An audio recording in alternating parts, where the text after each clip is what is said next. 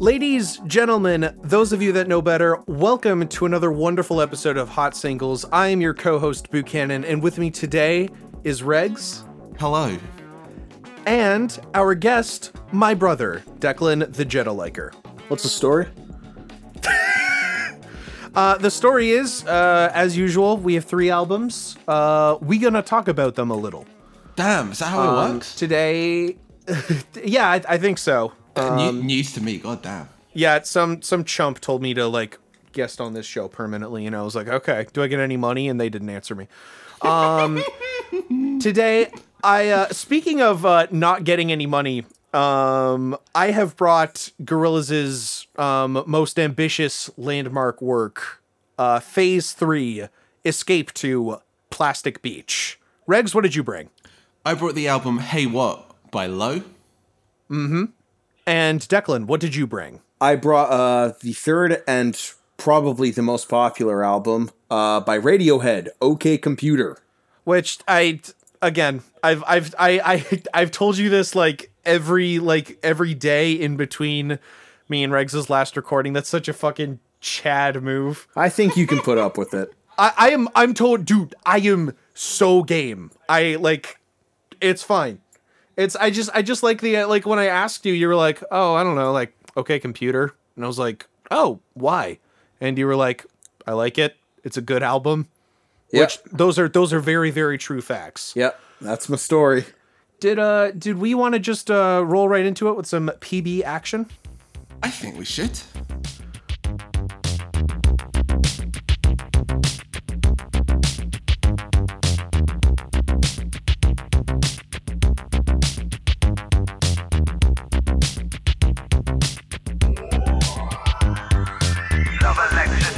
Shockwave central power on the motherboard, yes. Push up, overload, legendary heavy glow, sunshine, thunder roll, keep this on. Yes, the lantern burn at easy, and broadcast so raw and easy. Thunder roll, sunshine, work it out.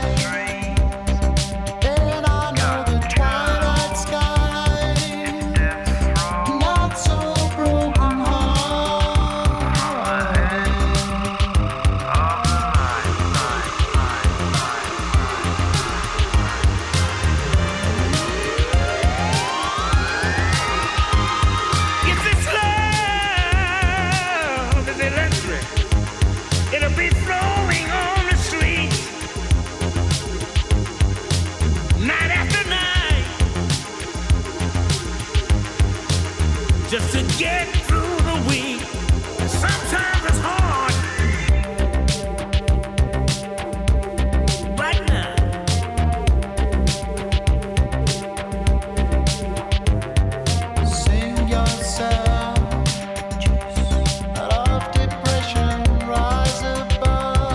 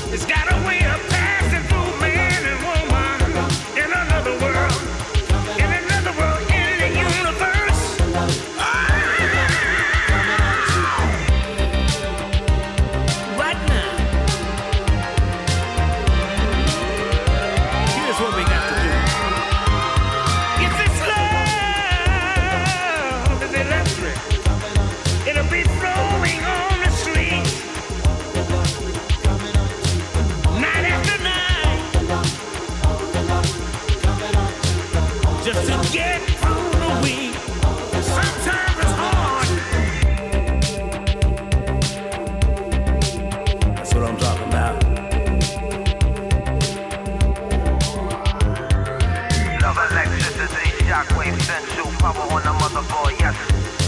Push up, overload, legendary heavy glow. Sunshine, thunder roll, keep this on. Yes, the lantern burn bad easy. And broadcast so raw and easy. Thunder roll, sunshine, work it out, out, out, out, out, out, out, out, out, out, out, out. Right now.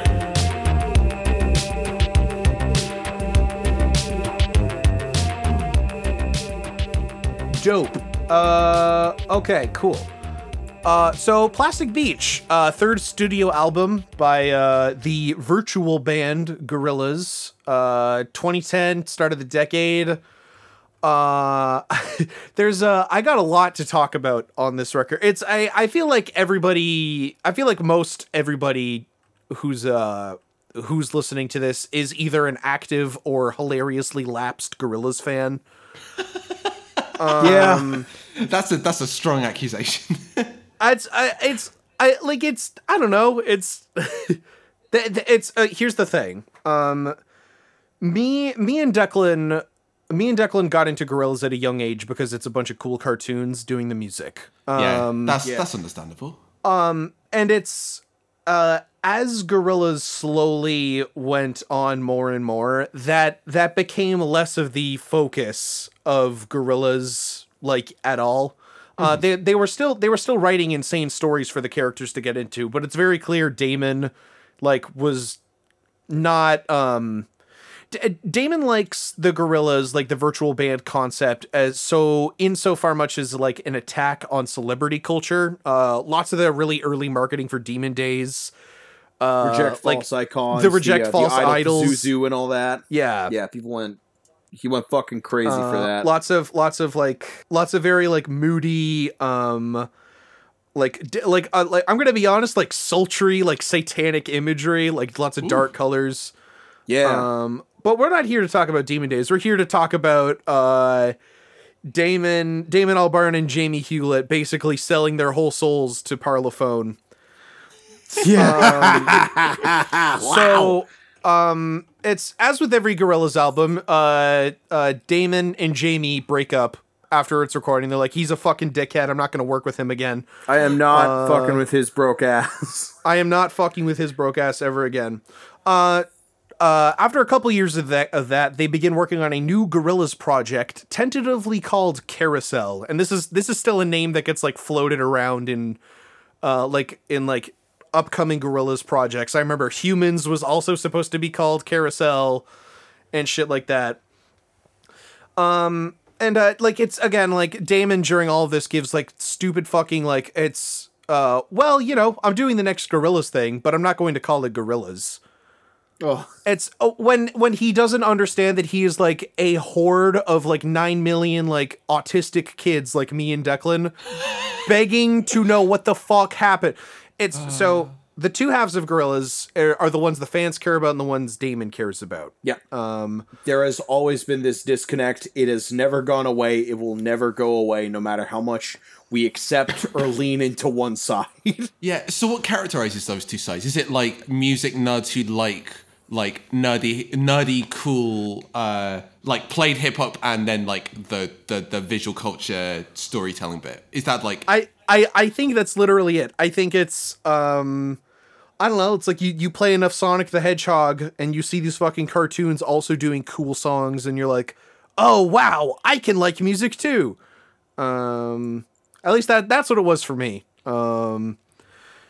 It's I don't want to say it's not that like Damon does or doesn't care. It's Damon barely writes them. I think it's it's their like set like their session drummer that writes like everything for Gorillaz. Sorry, Declan, you go ahead. I think at one point or another, I imagine Damon and Julie, like they started to notice at some point that after they were done the album, they had all this weird shit with cartoon characters to do that was really expensive and took a lot of time. Yes, it's something to note. Making cartoons costs money. yeah. Yep. Like more than an album, I'm going to be honest. Certainly more than I think a singular budget for a rollout allows. And this is something that they tested on Demon Days. They did ARGs. They updated the Gorillaz Walk Around Flash website. every couple of days with like story updates. I think the label started to get pretty pissed with them at this point because it's they were obviously like going over budget, but you know, it's Feel Good Inc. is literally like the biggest hit of the mid-aughts. Yeah. That or Can't Get You Out of My Head. That's very true. It's those two on like the fucking Anakin and Obi-Wan on Mustafa. How come they never fucking work together? Kylie Minogue's British, right? Australian? Not French. Australian. It's a Brit- What? Wait, no. What? Isn't she French? No, she's extremely Australian. What the hell? Kylie's like she I think starred in a film about Australia. Yeah, she Street is, Fighter. like collab with Nick Cave. Like she is the Australian. She was in Neighbours. She was fucking Wow, I always like thought she was French, and that's the justification I had for her never working with gorillas. Because like, if you get a British and a French person in one room, it's again Anakin and Obi-Wan on the Battle of Mustafar. Fucking lava planet. Anyways, it's Boo just sort of taking the proverbial candy stick cane and dragging Declan back into line there. anyways, they do a fucking like Gorillaz go silent. Damon writes like a jillion songs for this thing called Carousel that basically never happens. Ugh. And it's Damon's always had like a sort of environmental bent like to his stuff. He sort of got on like the British Jon Stewart train much earlier than other British contemporaries of his time. Quick contextless send up to Radiohead here. That's very true. But it's so he's particularly like the ocean pollution was one thing that was really on his mind. He would just go around like the fucking beaches, like searching for plastic more than like the beach, basically. And it's Jamie Hewlett citing, "I'm so fucking bored of drawing those characters, but we had a moment where we had a new angle on it." Uh-huh. And would you like me to talk about the sonics of this record as they relate to it, or do you want me to keep going into the actual like story of the Gorillaz at Plastic Beach? I Let's think do, I was gonna say do story because like this is the thing that makes them so distinct. What makes them so compelling. And again, like I feel like if we, and not that me as the authority is like the authority that I'm afforded as a special guest. Like if I tell you to do one or the other, I know that like as your brother, it will like be killing you the whole time. So like, It's true. Don't limit yourself on this. Okay. Just go. So after the events of Demon Days, it's chronologically that's the Feel Good Inc. video, then the El Manana video, which ends with the guitarist Noodle supposedly dying in the like in a crash. You remember the windmill that Noodle's on in the Feel Good Inc. video, right, Regs? I do. Anyway, so the helicopters that chase it at the end, that's a whole music video.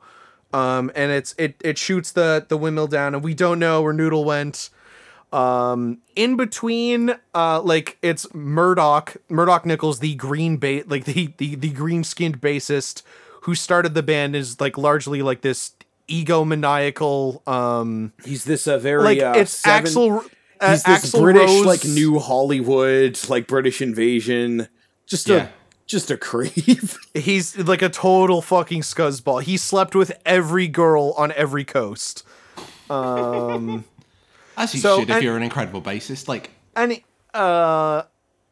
anyway, so the band fractures in all these sort of ways. I forget where 2D the singer goes. But Russell gets the ghosts out of his head from the Clint Eastwood video. Like they're all gone now. Mm-hmm. So it's he doesn't know what he's doing. He's lost. And Murdoch has run out of money, and he realizes that he needs to get the gang back together. He needs a number one Mamma Jam to top the charts. Insane lifestyle. So it's he goes to the most secluded place on the planet so that like Grim Reapers and like paranatural forces and stuff that he's made shitty deals with won't catch up to him. And that's Point Nemo, Plastic Beach, the great Pacific American garbage patch. He paints all of it pink. He builds this beautiful like Playboy loft on the top, and starts like trying to capture or draw like the members in. For instance, he makes a couple deals with the literal boogeyman that go wrong. He tries to capture 2D, like gas him, stuffs him in a suitcase, and then 2D wakes up on Plastic Beach. Russell goes swimming. Like he just jumps off a dock and then he just starts swimming to Plastic Beach. I forget why that is. Another thing of note, it's my details are going to get fuzzy at specific beats.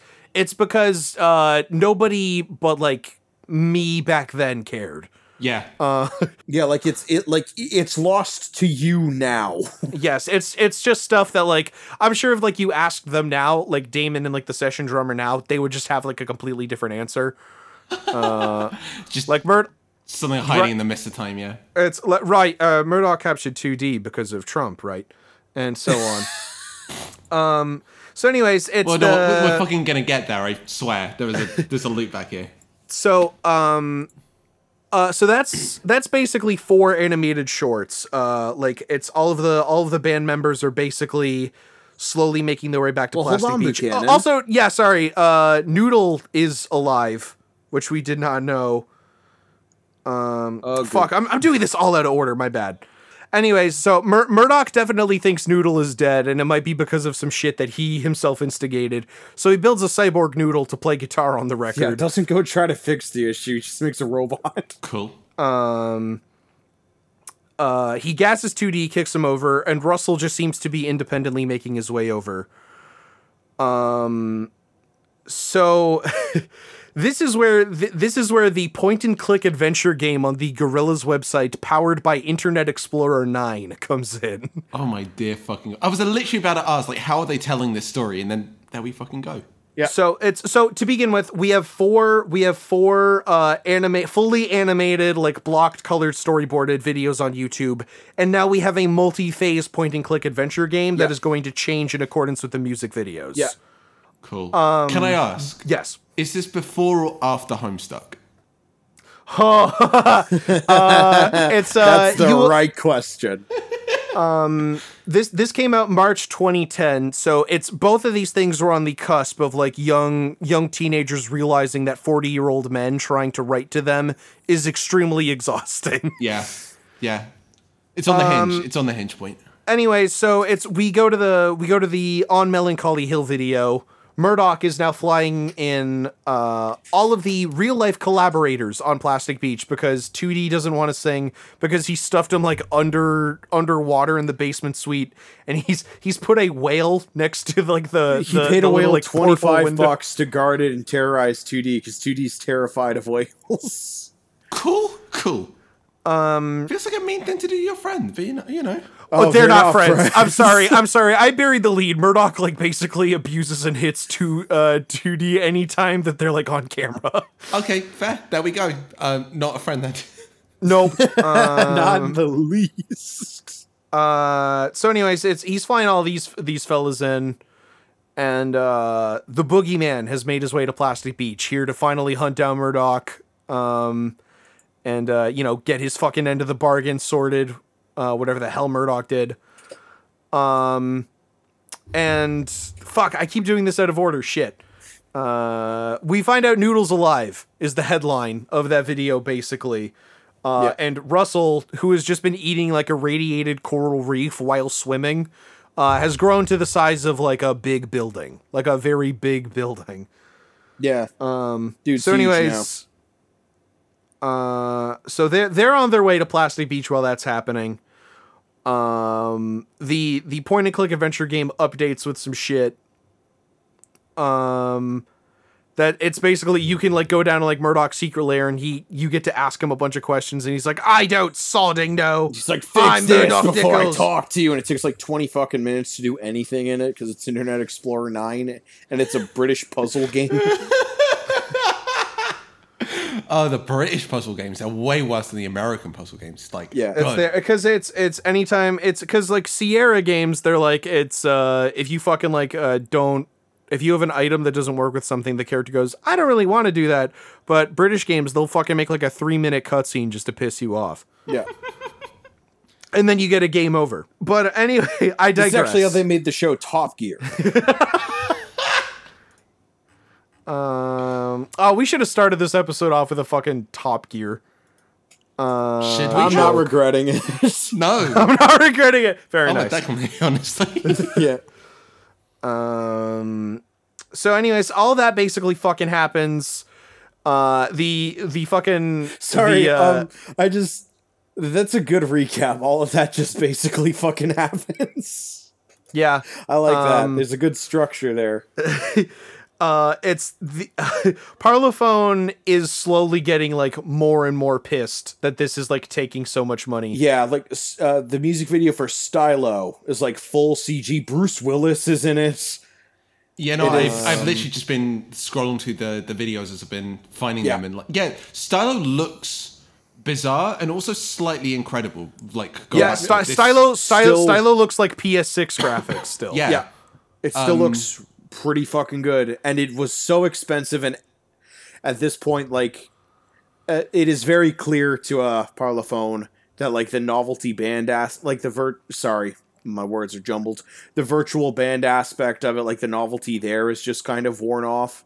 And not returning a profit Yeah. is the That's the headline. important bit. Flying in all these guest stars, and I think here is a good point to say, like, they literally just like pulled the plug on the remaining story beats for Phase 3. And there's a lot of stuff that I could talk about there, but basically they released the Rhinestone Eyes music videos in animatic to basically conclude the entirety of the Escape from Plastic Beach saga. And Phase 3 in general. Yeah. Yeah, it's basically none of it really matters. It has basically nothing to do with the actual theming or sonics of the record itself. It was written and directed by the seat of its pants completely, and it was awesome. It was so fucking cool as a kid. Yep. Can we let's talk about let's actually talk about the album now. That's a good idea. It sounds like somebody's playing a Korg upside down. That's very true. God, fucking, it's a real who's who of this on this goddamn record. It's like It's a lot of this before this record has even a single Damon Albarn lyric. We start off with the intro track, which is a beautiful string section by Sinfonia Viva. Yep. And then the Hypnotic Brass Ensemble, an 8-piece Chicago-based fucking brass unit. And then Snoop Dogg. The Dogfather. He fucking shows up on this record. I love how much Snoop Dogg and Damon like love each other. Like they just love hanging out. That makes me so happy. Anyways, it's Snoop delivers a awesome fucking intro verse on this. Unbelievable. This This is the sort of thing where, like, okay, so there is the viral tweet, right? Which is, you probably know it better than I do, but it's like, oh, I'm the plastic fairy. I'm having a lovely time. Silly Steve. Yeah, oh, silly Steve, where where have did you you go? And then, like, some hard as nails rappers come. Okay, Snoop Dogg isn't here he's here to do an intro verse. He's not here to, like, Yes. No, that's do the count I will point. say it's a lot of the rapper. It's everything on Plastic Beach feels very tied together tonally, I think. Yeah, absolutely. Demon Days is definitely where the Twisted Steve, where'd you go? Where have you been? Shows up because it's like Damon. Like 3 songs you could like describe that to. They make Dennis Hopper do that. We were just saying. Jinx, you owe me a Coke. But I mean, this is the thing. I feel like they somehow managed to make like De La Soul and Snoop Dogg and also like Bobby Womack do Silly Steve, Where Have You Gone? That's like an incredible achievement to me. That's what I'm saying. It's the most consistent flimsy Steve content. It's not to say that like Bobby Womack especially like going like fucking crazy in the booth. There's so many stories about the recording of Plastic Beach trickle out. It is a miracle that this record got made, and it's a miracle that this record got made in how fast it came. Yeah. Sweepstakes, which is one of my favorite songs on the record. Yep. Was done in one take, and Mos Def was like, "Oh, that was so fucking awesome! I felt so happy about doing that." And fucking Mick Jones and Paul Cinnamon, The Clash, 50% of The Clash. Fucking they finished their fucking portion of like Plastic Beach in under a day. But Bobby Womack, Bobby is going in this fucking. He's been given the instructions to just say whatever's on his mind. Cool. And This is for Stylo. Yeah, this is for Stylo. Bobby Womack has a lot of shit on his mind. Yeah, he really does. I think he's probably like his two songs are like the best vocal performances on this record by a remarkable margin, I think. It's incredible, but you put Bobby Womack on a thing and he just fucking blows the top off it. It's just what he does. Yeah. He goes nutso. Fuck. So anyways, yeah, it's after Bobby sings like that for a complete hour. And he has diabetes, so his blood sugar's like crashing like crazy. But it's he got back up and just kept going. He just like, they were like, "Are you okay?" And he just sat up like Jason Voorhees and went for another hour. After a banana, yeah. It's fucking like Marky Smith, Little Dragon, hell yeah. De La Soul. Yeah, it's been an eternity since I thought about Little Dragon, honestly. Yes. I'm gonna be Little Dragon likes like they like to hang around like acts that I listen to a lot. They showed up on that recent Flying Lotus record. Oh shit. I forget what was it? Spontaneous off of Flamagra, which that's a great song. Just did not see that feature. Yeah. Anyways, it's Little Dragon is all over the fucking all over the place on this album as well. God, I feel like I'm just doing this all out of order, but it's just like all of this is just spanked into my memory. Yeah, to bounce off that, like, in what sense is there a coherent order to this? Like you said at the start, like this is one of the most tonally consistent and like hazy, like removed from focus albums that I can remember listening to in a very long time. Which is almost remarkable. It's almost remarkable how indistinct it is, given how like rich and detailed it seems to be. Yes, this is so like I think this is still the best. All love to Danger Mouse, who went so hard for no reason on Demon Days. Mm-hmm. I still think this is the best produced Gorillaz record, Plastic Beach. It's so perfectly slick. It's got like, you can take it in any fucking direction. Like, take that track list, shuffle it around a little. It's perfect. It flows like, fucking great. Like, it's just, man. Every like nook and cranny of like Casio pop gets tackled on this record. Yeah. It feels very rich. And again, it's also like really thematically consistent. And where like, it's instead of like telling every rapper, you know, hey, could you like spit like a Hot 16 about like the Bush administration, and I'll say some shit about like a lonely carrot who has to walk home. Like it's like how do you feel about global warming? How do you feel about like overpopulation and like unquote? How do you feel about like gambling? How do you feel about like, you know, it's like the vices of humanity physically collectively adding up. One would say to a cloud of unknowing. Yes. And if we were doing it track by track, that'd be a great segue. I think I would agree too. Anyone want to hit that one, or are we just gonna let that sit there? Yeah, let's just let it rock. No. Speaking more on a cloud of unknowing, I was born at a young age, and I've continued to grow with age. But like I was pretty young when Plastic Beach came out, And Cloud of Unknowing, I think, is like the first song I've ever like straight up cried at. Like that is a heavy fucking song. It's beautiful. The visuals for that song whenever they performed it live are like old like naval like fighters like crashing during like landings or just like falling in the ocean and stuff. It's really really very deeply moving shit. It's it really feels like something like if you had to convert like the Fighting Temeraire into a song.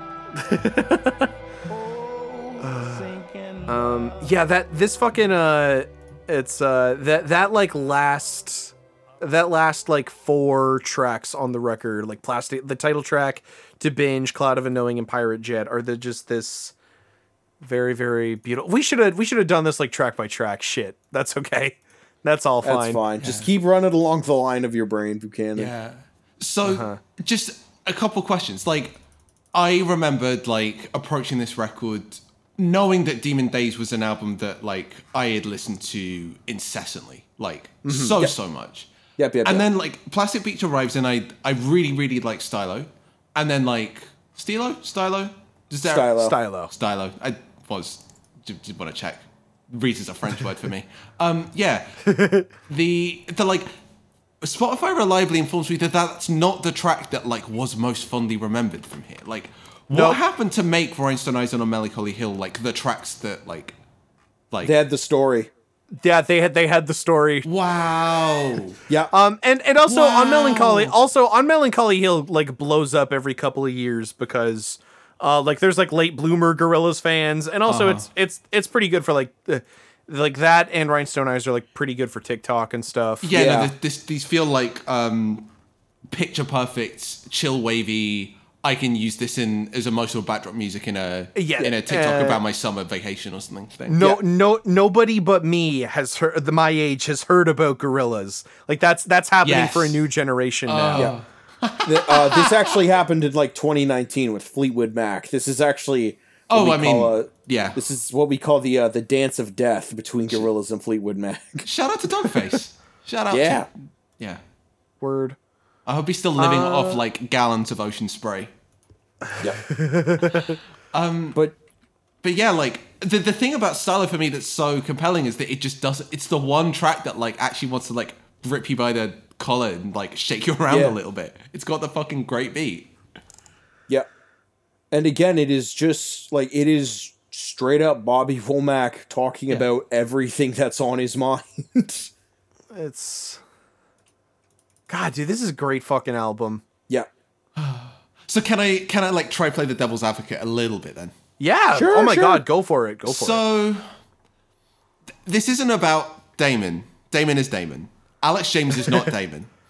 Alex James is like a touchstone in like middle class British foppery for being simultaneously member of Blur and also a cheese maker. Like his job right now is to make cheese that gets sold in British supermarkets. Like that's the thing he does with his time. Like it's just a sort of like general indication of the sort of like vibe going around these people. Like just like I don't know, somewhere between like a bit self-centered and disconnected from the world, and then also like foppish and off-putting in a quite like distinctly British way that like, because as a British person I have to deal with it all the time, it sort of gets on my nerves a little. Massive L. Would never be me. Oh my God. No one should, if you had the choice, I'm not saying many people do, but like, you know, pick somewhere else.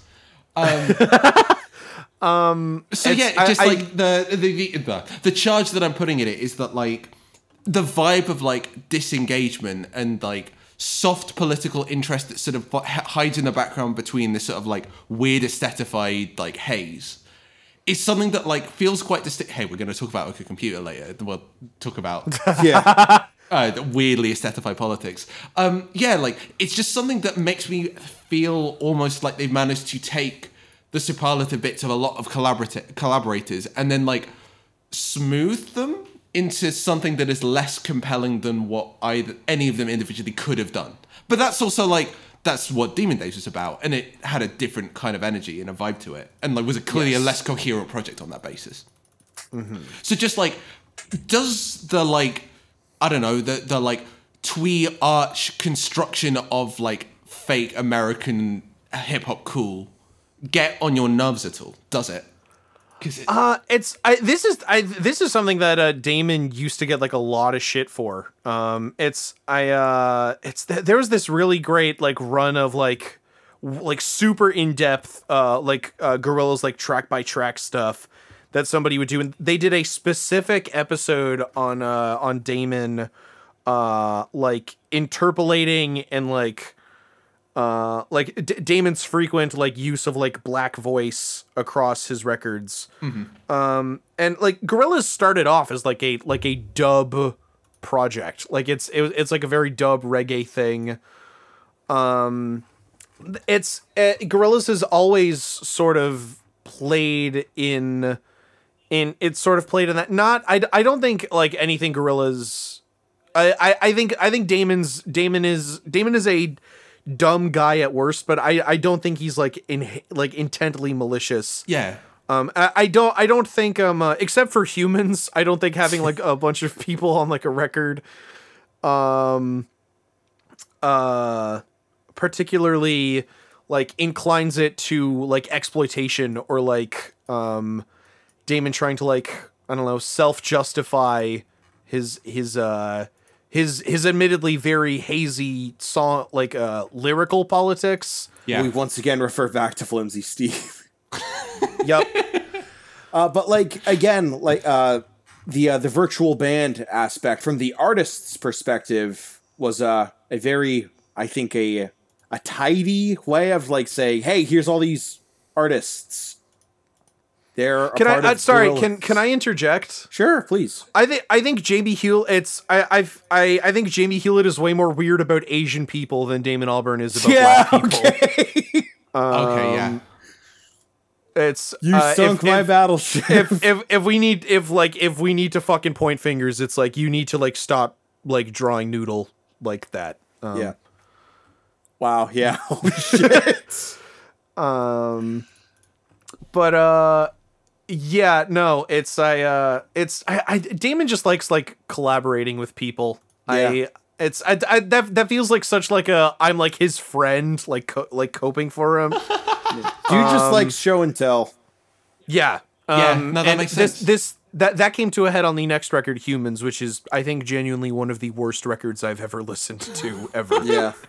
It's 1 hour and 10 minutes of other people. What did you say about it, Buchanan? Like it's like you got Grace Jones on Grace Jones is on that fucking record, and it sounds like a fucking MIDI Homestuck fan album. It makes me so mad. I think you're picking up on my mind. I genuinely get. And now you know what? And now I'm worried that like when you've been talking like that, it's been doing this whole time. Honestly, the Grace Jones got boot exercised enough that I think that might be the only moment. Yeah. But if it did get picked up on your mic, Declan, I'm just going to isolate that and boost it a bit and see what it sounds like, just to get the full like room effect. Jones is on that fucking record, and it sounds like a fucking MIDI Homestuck fan album. It makes me so mad. You're doing the Kanye West Donda shit. I understand. But yeah, no, fucking Mavis Staples, Jamie fucking Principle. Yeah. What? Carly Simon. Pusha T. I thought she retired to a yacht. What the fuck is going on? Also, sorry, it's while I'm on this Humans sidebar, they fucking announced Humans with the Benjamin Clementine collab, Hallelujah Money. And that video first got uploaded by Uprocks. It's unlisted now. It's still in my fucking, it's still in my YouTube likes. It's, I'll fucking, it's Regs, if you want to put that in like the description. Yeah, okay. Of the video, just cause I don't hear anybody talking about it at all. Like it's such an insane video. It was very much the hearing that as the like the release single for Humans was like when Kanye West dropped Facts. Like New Year's 2016. We just don't think about this anymore. Yeah. And that's not to discredit Benjamin Clementine. He's a great fucking artist. Yeah. I love I love his I Tell a Fly is the name of the record. that was a came great out. album. That's a way better Humans than Humans is. Yep. Anyways, back to Plastic Beach. I love this record a lot. That's it. I don't know. It's I feel like we haven't actually said anything of note about Plastic Beach. We've said plenty of no. I think we've said lots of no. Okay, it's I just love this. I just feel like I'm not doing it like justice by just like running around in circles and being like, and then Gruff Reeves is on this, and then De La Soul's on it. You don't think you're doing it justice? I'd say I don't like if I. I was gonna say if I closed my eyes. If I was recently concussed, I'd have mistaken you for Damon. Wait, hang on. Who's that more of an insult to? But no, genuinely, like, I came to this record, like, wanting to revisit a thing that I think I discarded at the time, honestly. Like, I hit this age 13, 14 and was like, you know what? My tastes have gone elsewhere because I was, like, in the grip of, like, actually listening to electronic music and being like, no, Yes. the sort of, like, pastalized version of it wasn't doing the thing that I wanted. And that's okay. Taste go places. But, like, feeling just how, like, deep and, like, deep and soft and, like, pillowy this mood is just, like, shockingly impressive now. Like, I come back to this and, like, I feel that. Yeah, there's that so much style. restraint. There's so much restraint on this record for despite it having like 5 separate songs that are just string sections. Yeah. Yeah. It's ridiculous. And yeah, no, I mean, just to celebrate it as this, like, bizarre, like, yeah. Money sink. Yeah, this sync of, like, artistic vision and like hyper managed aesthetic is just like a really cool specific thing. And can I? Sorry, it's you go and then I will I'm done, bottle I'm done. cap it. No. Okay. So I'd like to put a pin in Plastic Beach by declaring the cover watch. Yes. Where fucking it's so you know that it's you've seen the Plastic Beach artwork. It's a fucking beach. That's not 3D. That's real life. That's it's that they fucking here. Let me send you this. Let me send you like the most like time tested fucking like oh god, where is it? Okay, here it is. Let me send you the fucking like this does numbers on Tumblr wherever you put it. So it's they went to a fucking giant soundstage and like built the fucking Plastic Beach and then shot it. Yeah. And all the like the teaser idents before the animated videos were just like various close-ups of like the Plastic Beach, so like the fucking like penthouse, the docks, and that they build like tiny pirate ships and stuff. Yeah. That's incredible. I would like. This record cost so much fucking money to make. Yeah. I hope this people still just really like this album. It's good, and this is just a beautiful picture. The Plastic Beach design here was actually very heavily just straight up stolen for the worst Borderlands 2 DLC. That's true. That's for literally the last true. level. And I remember because me and Boo beat that DLC the morning it came out in like 3 hours, and we're like, yeah, it was okay. And Didn't then know we're it counted like, to was that Plastic Beach, Plastic though. Beach? Yeah, at it's the like end you there? literally. It's Plastic Beach houses the final dungeon in the fucking pirate Borderlands 2 DLC. Which is that's ridiculous. Oh man, Declan, that's so true. Yeah. That is so true. I thought I'd share a personal experience with this album. Declan, you started by like saying like I cried to music for the first time, and then you're like, I was really exhausted by Borderlands referencing this. My life as is ever a you rich do. tapestry of emotion and splendor. Did we want to move on to record numero dos? I think we should, yeah. Oh, that bad family.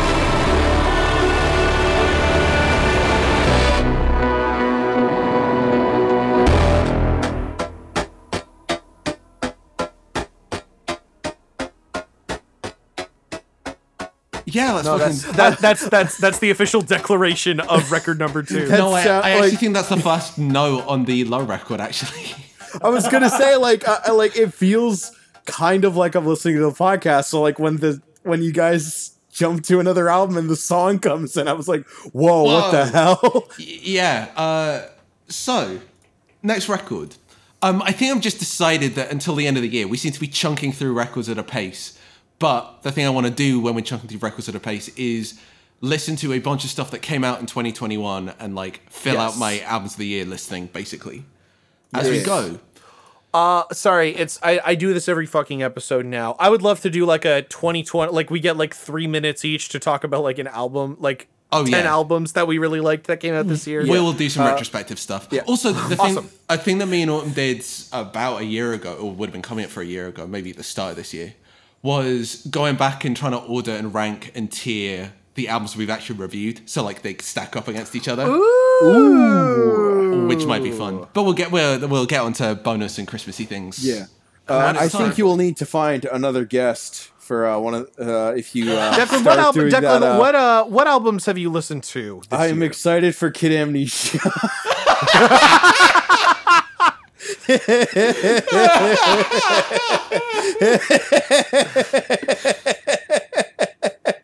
As we slowly lurch our way to the Damascus sword hanging over our heads. Yeah. It's the Damocles sword. Rex, tell us a little bit about.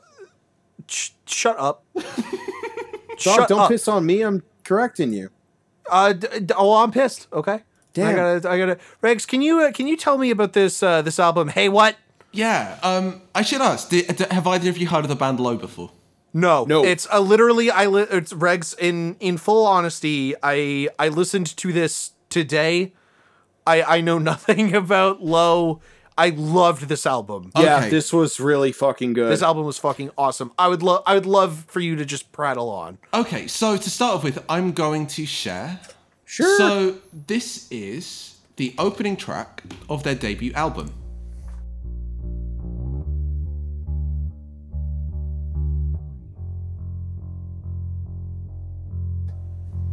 Boink, boink. Boink. It Yeah, is- Declan was telling me that these guys have apparently been around for like 27 since years. since before we were born. Extremely, and yeah. I was reading that description. I was like, these guys probably understand guitar distortion. Well, I and mean, then you'll I hear. clicked. Yeah, and then I clicked play. So, slowcore. Slowcore's a word. Slowcore is this sort of weird catch-all thing for a bunch of bands in the 90s who played very slow, very like almost turgidly, like pretty spacious indie rock. And you're listening to Words right now. This is one of their statement tracks, and it's just specular and gorgeous and tiny and intimate, and it's one of the most stunning pieces of indie rock I know. I feel like I'm a detective watching a lady strip to this, and I'm like my brow is really furrowed. Okay, so like, That's a compliment. That's a compliment. so you say that, but also the singing's not the horniest. I'll put it that way. No. And also, the two members of Low are Alan Sparhawk and Mimi Parker. They are a Mormon couple from Duluth, Minnesota. Like, just I find this incredible and adorable. Like, something about this just speaks to my heart. I love it so much. Yep. They are a couple who have been together for this full run as a band from the early 90s through to right now. And they've made progressively, like, not more or less like lush or anything. They've always been interested in like very pretty, going through like very emotionally gripping indie rock. Yeah. And then Trump happened.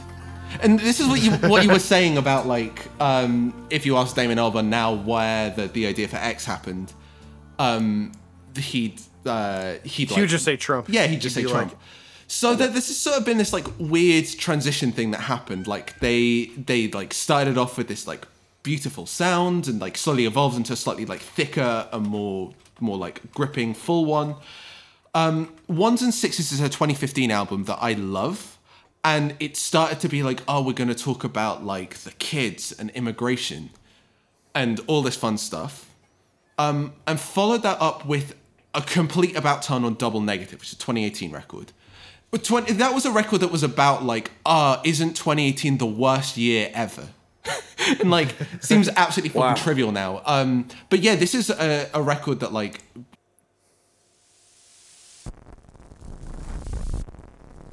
which is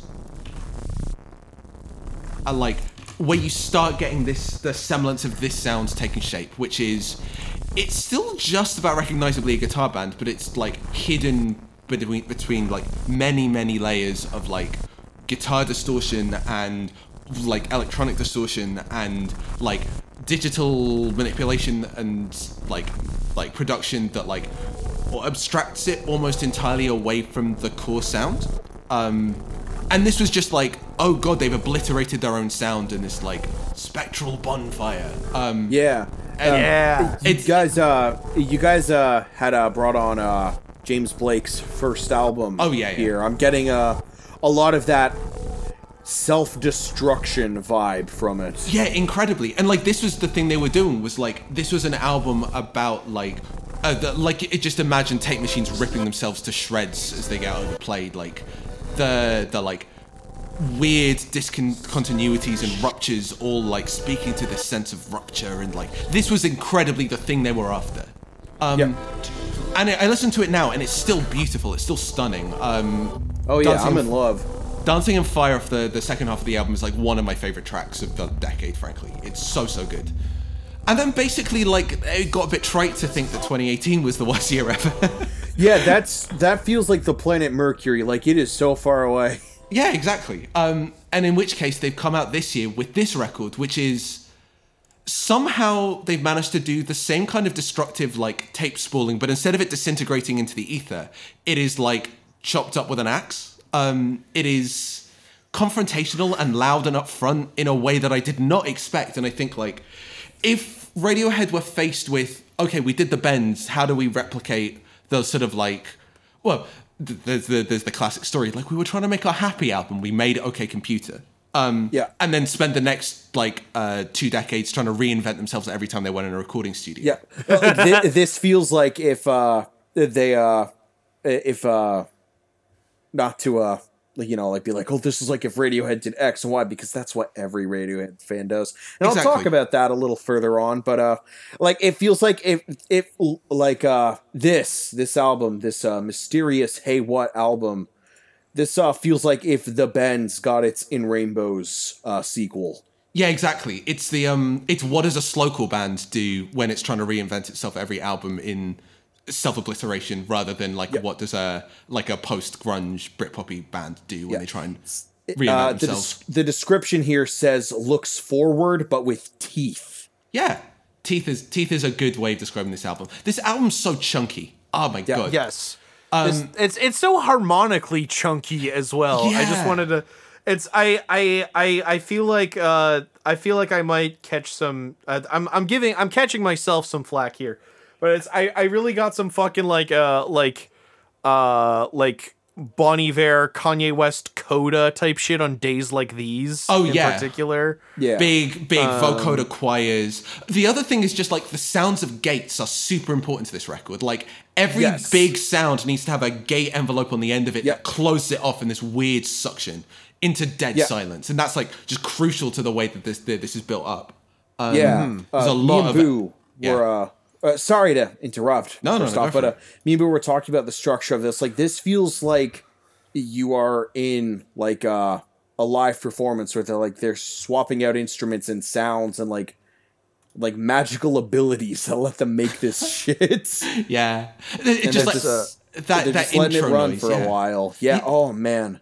The intro squall is just like, it's the guitarist has finally learned what a granular pedal does. Like, yeah. it's incredibly that, but at the same time, just like sets up the stage for this sort of like weird, slow transmogrification of sounds that like all run through a couple of like basic principles, which is give it more space and give it more like chunkiness when you do play it, and like that just builds this tone of this whole album.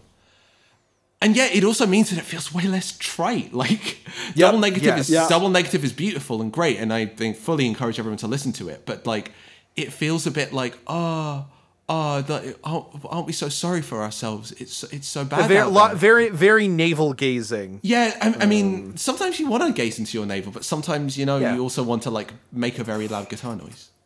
Yes. Yeah. They are a band that just becomes a noise rock band when you put them on a stage, which seems entirely obvious. Like you play even the old stuff, like it's gonna sound big and loud and aggro when you amp it up properly.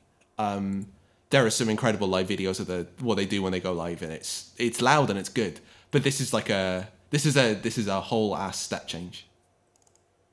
Yes. Yeah, it I don't know why I'm saying yes so like resoundingly when I only have just listened to another record of theirs for like the first time 3 minutes ago. But yeah, so you were talking about the Bon Iver sounding ass stuff. Yes. Do you want to know who produced most of this album? One BJ Button. Oh, okay. yeah, they're third, right? Yeah, BJ has been on since that sort of like I'd said the like pivot that they started making on 1s and 6s. That's more when crystalline stuff. Yeah, it starts getting like progressively. It adds a lot of stuff because like you heard I linked words at the start. Like obviously that's like very contained in its instrumentation. It's got the like quite like beautiful, like well placed, like settled bass and like a classic super clean guitar tone. And the thing that 1s and 6s started doing was adding sub bass. Basically, it started like adding extension, and that I think was a very direct result of working with a producer who's like conversant in like taking like analog and like acoustic bands and like extending their range in electronic ways. There is some really beautiful stuff there that's also very contained and like they hadn't fully transitioned their sound over. But like you can start to see them like pulling vertically on their sound. Like it stops being quite so contained to the instrumentation. Double Negative has blown it apart, but again, like not quite to the extent of this one. And this one is just like, it sounds more like a noise record. It you know, when you look at like a guitar that's been taped together after being busted and you're like, oh, that's got like a gnarly ass sound. It just sounds like a normal guitar. And you're kind of like, oh, like, this album feels like what that kind of guitar should sound like. Yeah. Yeah. Oh, they just slightly ripped to shreds, but yeah. Yeah. But it's still there. It's all still there. Yeah. I'm just trying to think, like, are there beats that you heard and you want to hit on this record? Because, like, this is an album that's very, very firmly about sounds. I liked what appeared to be. It was like I feel like I'm noticing this a lot, like from offshoots of like the PC music camp. Even harmonic distortion is slowly becoming like the wave, and that like it's just like hell, I might just put even harmonics on my voice, like just before sending my segment over, for just for an audio example. Yeah, do it. So yeah, this is what even harmonic sounds like, and you can barely hear me. You could sort of hear like the fuzz and the pitch and intonation of what I'm saying, but I sound like 2 centimeters tall. And when record producers do something like that and then just continue to overlay it with bass, you get like this perfect emulation of what clipping sounds like, but you're not actually overloading the mix or anything. If anything, like it's like putting those 2 separate components together helps like muddle them into like something that's like tonally shocking, but like it's very easy to master and mix as well. Yeah. Which is a godsend. Anyways, Don't Walk Away is a track basically constructed entirely around how dizzying you can make I forgot the name of it. Oh my god. Even harmonic distortion. Yeah. That's I just wanted to say I really I was thinking about that a lot. It's even like harmonic distortion is all across this record. Yeah. But Don't Walk Away and Days Like These again. And more. In particular. Especially. And You might- more. Yeah. You might, if you're listening to this now, you might come across some panicked clicking noise, and that's because I would just wanted to listen to more for like a second, because I was like, is this the loud one? And it is the loud It one. is the loud one. So yeah, again, more's got, as we said, the like, it's got elements of all of it. It's got the like stacked, almost choir like or organ like harmonizer effects on it. It's got that like super heavily gated guitar that like kills the sound as soon as it disappears, and it's got that very distinctive like warm, intense crunch to it. But again, like, it's also very important that Mimi's voice just sort of rings out over the top of that track at points. Like, it is, they're still very much, like, interested in, like, using this to make a rock record in places, which is almost surprising given so many other bits where the voices just sort of disintegrate or disseminate into the harmonic parts. But yeah, it's like they're not giving up the idea of, like, actually writing fucking songs, which is nice sometimes. Yeah. Yeah. I'm gonna be honest. I feel bad because I don't have anything of like deep emotional note to say about this record. I just really liked it, and I was really blown away by it. Like, Yeah. it's just good. I wish I had more context for Low as a band. Yeah. Although you caught us up to speed very well there. Yeah. Yeah, so just I mean, there are just bits throughout their entire discography which are very cool and interesting. Like, that first album is like an all-timer, like a true all-timer of like, if you are interested in like indie rock that might make you cry, just listen to I Could Live in Hope by Low. It's one of the best sort of slow, moody, and intensely like spacious and deep records that I know. Like, the 90s and early 2000s stuff is like cool, but doesn't like grab me nearly as much. And then they just sort of swing back into this like incredible like, later period. Like, there are individual tracks like Pissing, for example, off the album Great Destroyer. I knew I was committed to just saying the words. Pissing by Low. Hey, I kept quiet. I've seen Low a bunch of times live, and every time they play Pissing live, it is one of the most like gut-stirring things. This is the live video that I want to share. Hey guys, it's can we hit pause on recording? I'm gonna go play Pissing in the bathroom real quick. Yeah, I mean, this is just pretty reflective of what they were like when I saw them, and like the sorts of places they end up. Again, like not trying to replicate the super destroyed and like digitalized sound. Yeah. live. No, this sounds like- lovely. But yeah, just turning into what is effectively a noise act.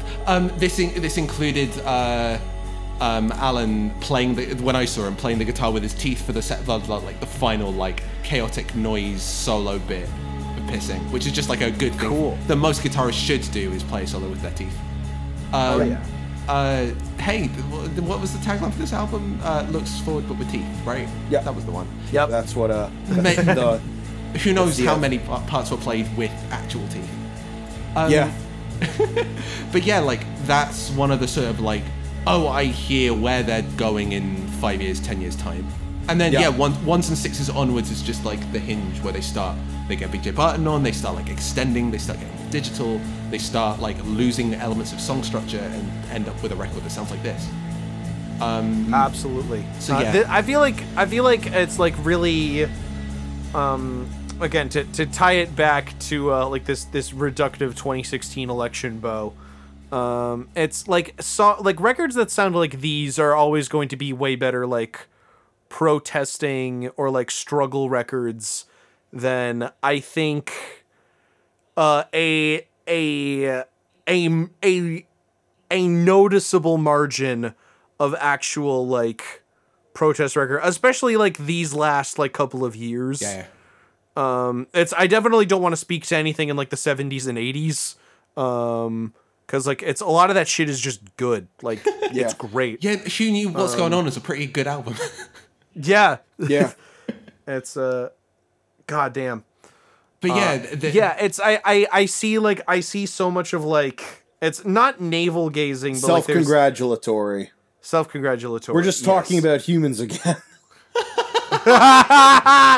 I don't think it's based on what I know about Low. I do not think that what was it? Double Negative was Yeah. the record of note. Yeah. I don't think that does not sound as bad as Humans, because you do regs like steam does not kind of come out of your ears like Popeye style. Oh, no, the no. way that it does whenever I talk about humans. Yeah, no. So you can use it to poison her. Yeah, Yeah. this is me and Autumn did a bonus podcast talking a bit about country music and Brandy Carlisle, among other things. And the one track that Autumn skips on the Brandy Carlisle record is a quite comparable thing to something that appears on, say, Ones and Sixes, or in a more like specular, in a more sort of like abstracted form of Double Negative, which is like the story about the right-winged Republican who wants to kick out all the immigrants, but when he gets to the gates of heaven, St. Peter won't let him in. Ha ha ha ha.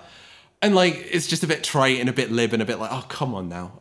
You don't need to be quite so on the nose. And like, tracks like Spanish translations of The Innocents are a bit like that on Ones and Sixes.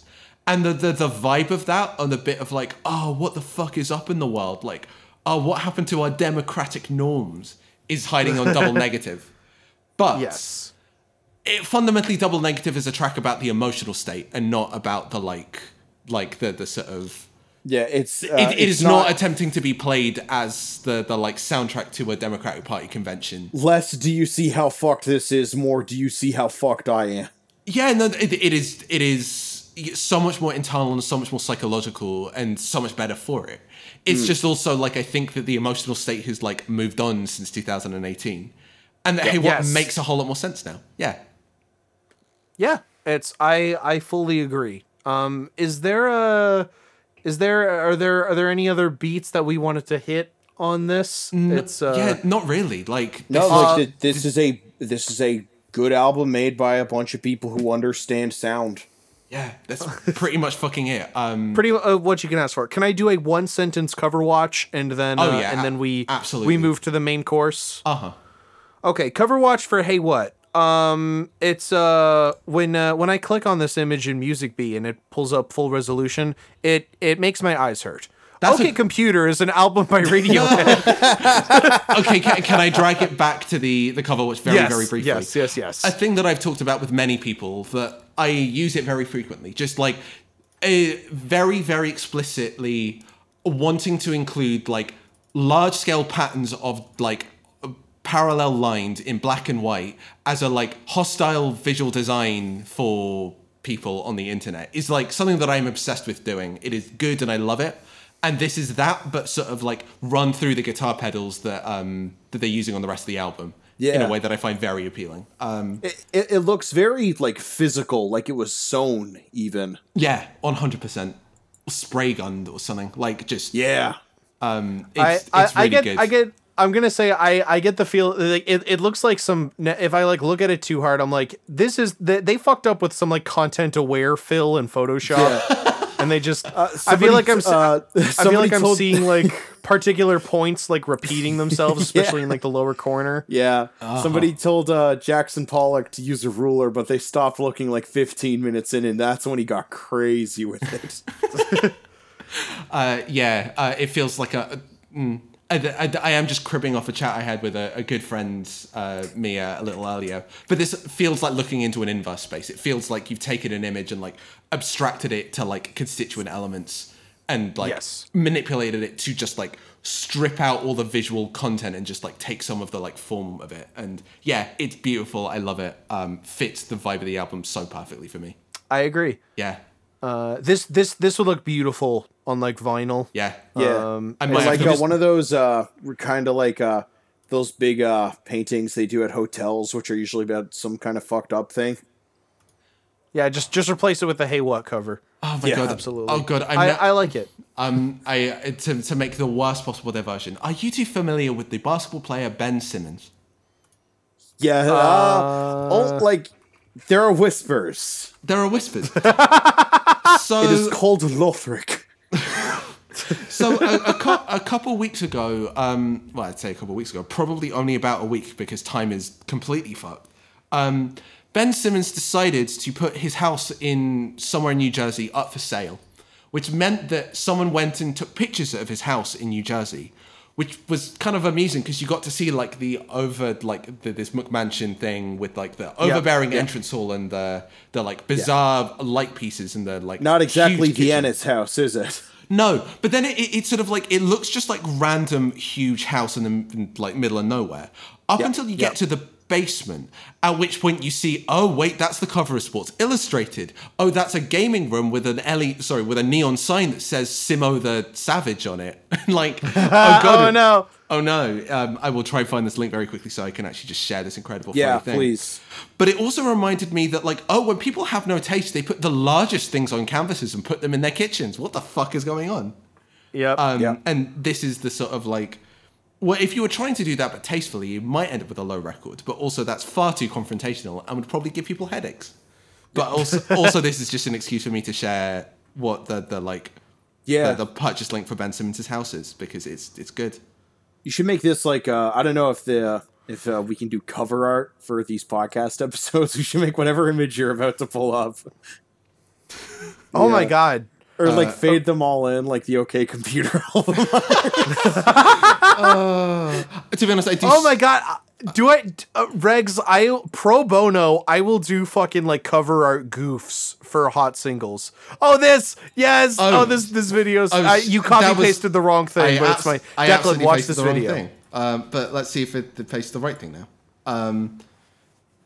No, it's still not nope, copying. it's still the fucking tube bell, the Yamaha X7. I just learned that the Yamaha DX7 patch tub bells is the ring sound from Sonic, but it's also... It's like that bit Adam Scott does where he just keeps posting the same BLT sandwich. Oh my god, that's a pull, Deck. Yep. Old Twitter. Yeah. Will Sasso is still using Vine. Shout out to the Yamaha DX7. We can spend 2 minutes just running through this. It's so delightful.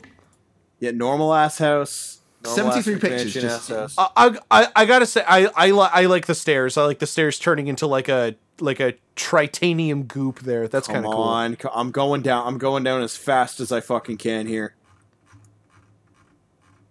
Dude, my mom is sighing wistfully looking at this house, for real. Simo the Savage, there it is! Oh no! Yeah.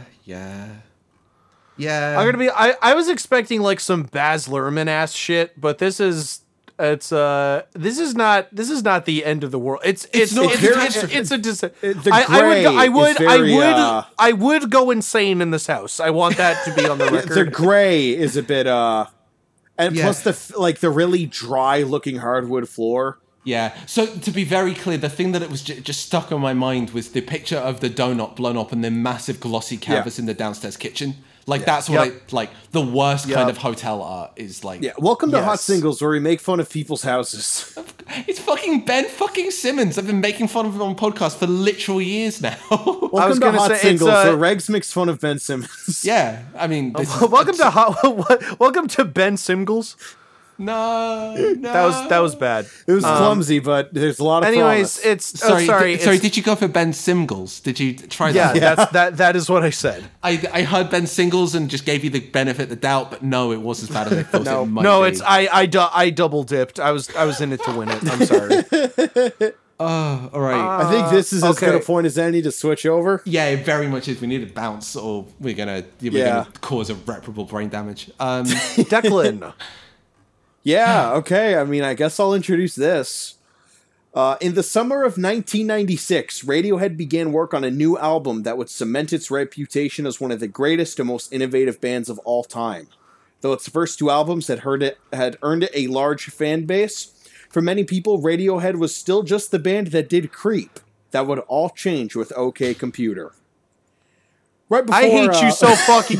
I fucking hate you, Rags. Declan's doing the fucking clickhole oral history of Radiohead article. I was doing a solo tour when I would walk out on stage and say, "Creep is a bad song," and that would be the whole show. I did that in hundreds of sold out shows all around the world because I wanted people to understand that Creep is a bad and not a good song. For many years, Tom tried to pay the Pope $1 million to replace the word amen with the phrase creep is a bad song. But the Pope wouldn't do it because he liked the song so much. Everyone loved that song. It all came Fucking to corpsing while you're doing your bit. Come on. I'm sorry, it's been a minute since I've read it. Declan is imagining me being mad, and it's giving him energy. All right. It all came to a head when Bill Clinton No, said in that the was State your- of the that was Union your address bit that to Creep was bail. a better song than the national anthem, and both Republicans and Democrats gave him a half-hour standing ovation. We all sort of realized we needed to create something big, or this song might come to define us. And that's when Tom got an idea. Let's get away from that.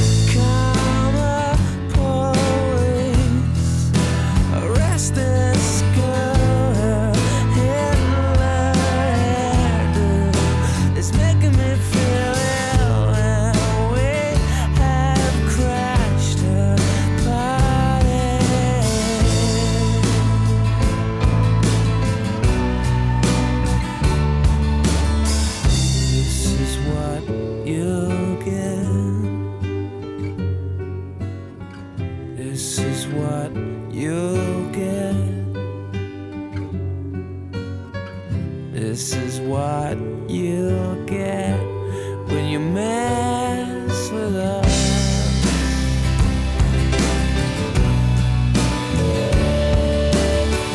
Karma police, I've given all I can, it's not enough. I've given all I can, but we're still on the payroll.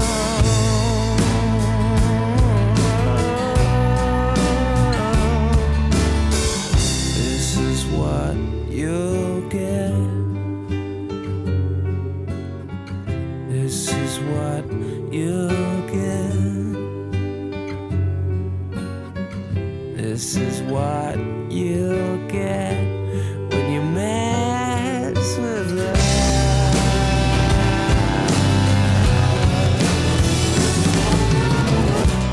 For a minute, I lost myself. I lost myself. You for a minute, I lost myself. I lost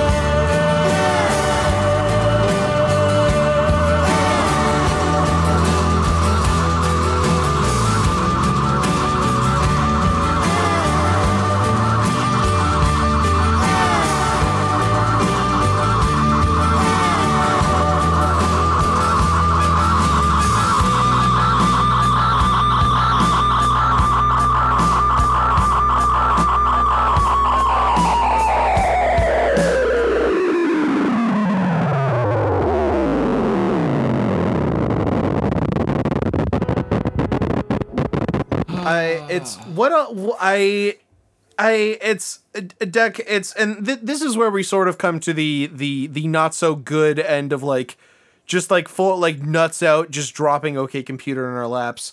What do you say about OK Computer? Okay. It's okay. I am glad you asked me this question. All right, Declan. I've been thinking a lot about OK Computer, and we can talk about it sonically and stuff, but with the revelation of like the mini discs and stuff, and just like did you fucking listen to? Not all of it. Not all of it. Okay. Not all of it. Jesus and I Christ. wouldn't Rex, put you know about the mini discs, Yeah, right? the post-leak thing, yeah. 18 hours of them. You can dip in and out, but that's too much music. No one should. Yeah, no, I haven't listened to all of it, because, like, I like Radiohead, and I like OK Computer. I'm not that fucking nuts.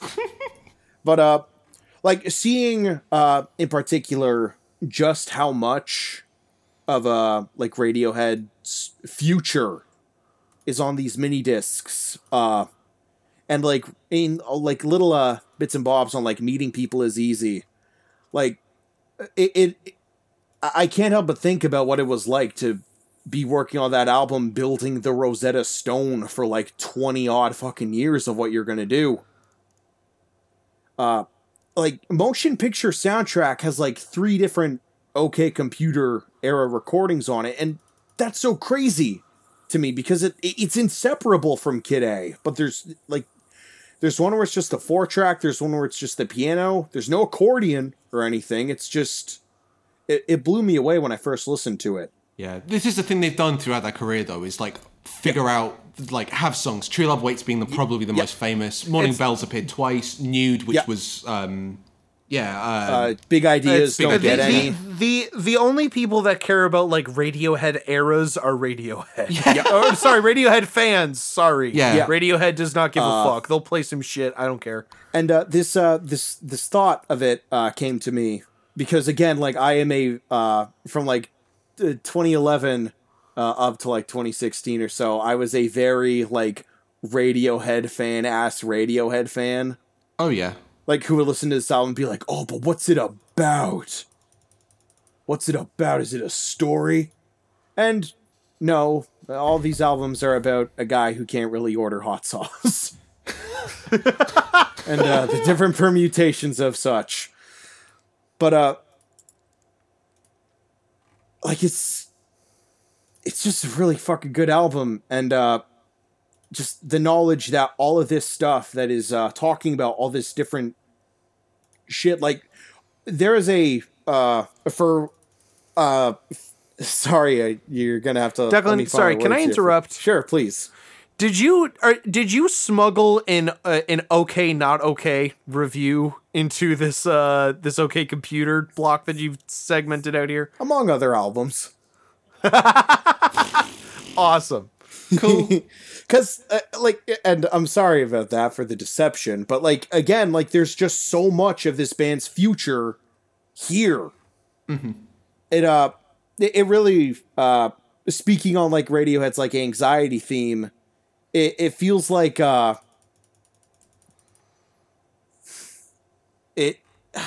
really trying to find my words for this, because, like, this is just shit I've been thinking.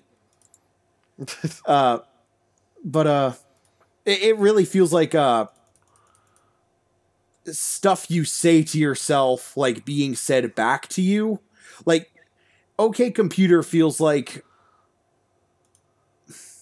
a premonition of Kid A, like referring to an event that's to come in ways that you still understand through like this grungy, spacey rock that like the Bends had. And when it actually happens, it's like this discordant, like disco dub thing, like Kid A. A 4-minute warning. A 4-minute warning, as it were. Side note: that's probably one of my favorite songs off In Rainbows, solely for the fact that it's the last track off In Rainbows. It's pretty sick. Yeah, it's but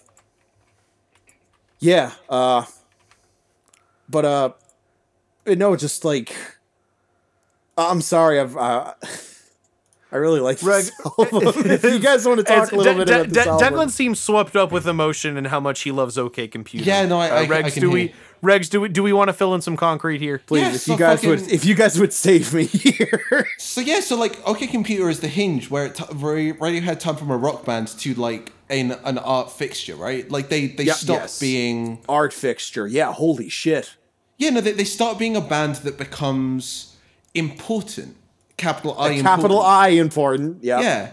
Yeah. They start being a band that like the directions they take aren't dictated by their relationship to other artists. It starts becoming like a project which evolves in its own terms. And that means that like their individual artistic trajectory starts to matter way more than anything that relates them to other artists. And I think that's like the thing that you start like digging through when you find their B-sides is like, yeah, all their B-sides are like their own development, like hidden in their own work. And like obviously every artist is going to have an element to this. It's just that we don't talk about them that way because they don't show up. Nobody's like, who hacks Radiohead's mini discs and is like, here's all this shit. Yeah, I mean, Radiohead are probably one of the few bands where people are interested enough to try and do that because like the trajectory in like initial terms feels so shocking. It feels so unexpected and like lurching.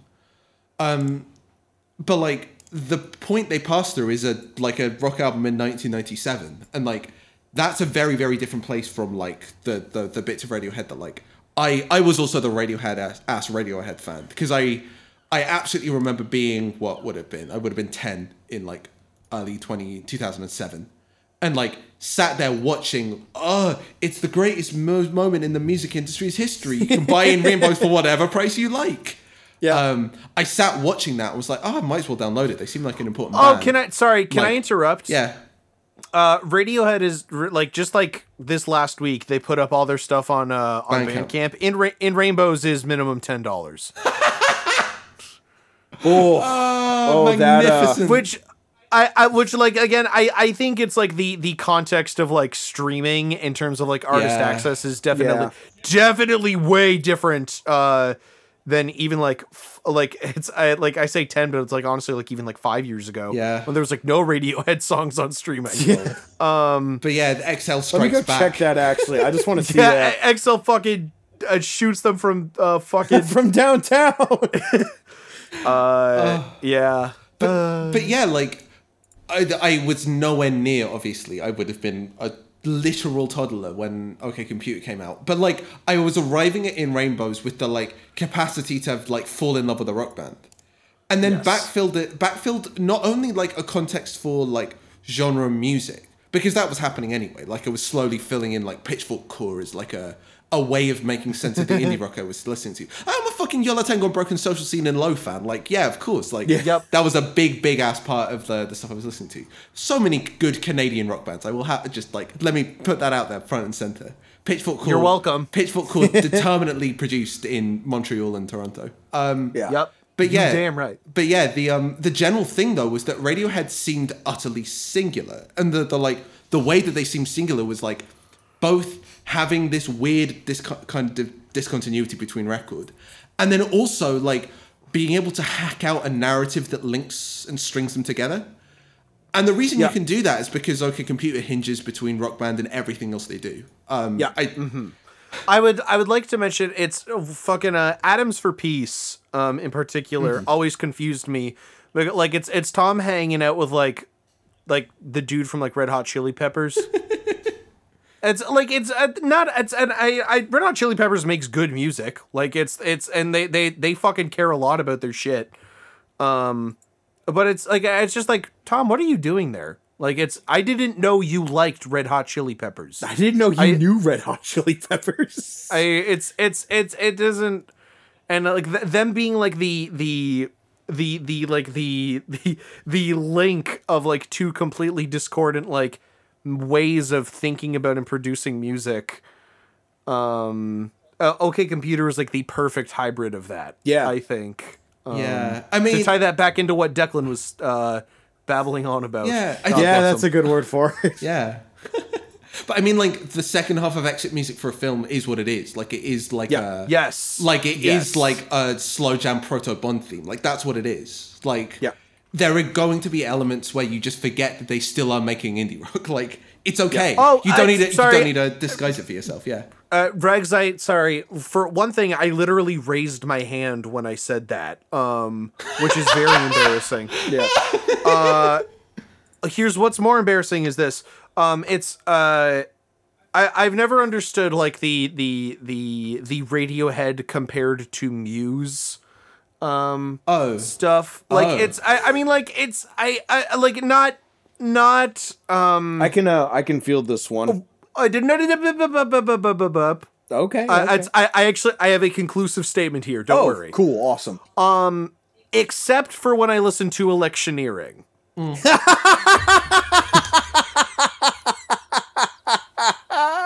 It's Electioneering has such a fucking like Muse descending scale ass like It is structurally. It's like talking about like the reminders of this is an indie rock band.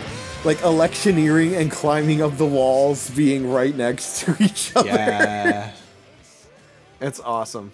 I always fucking thought there was somewhere in the back of my head was the idea that Climb Up the Walls was like a Cure cover or something like that, and it's just not. At the same time, It's just the like, name. It's just the name. Yeah, it just feels so like drenched in like Yeah. British indie rock anxiety and mentality. Like it's there. It's just it's sitting all the way there.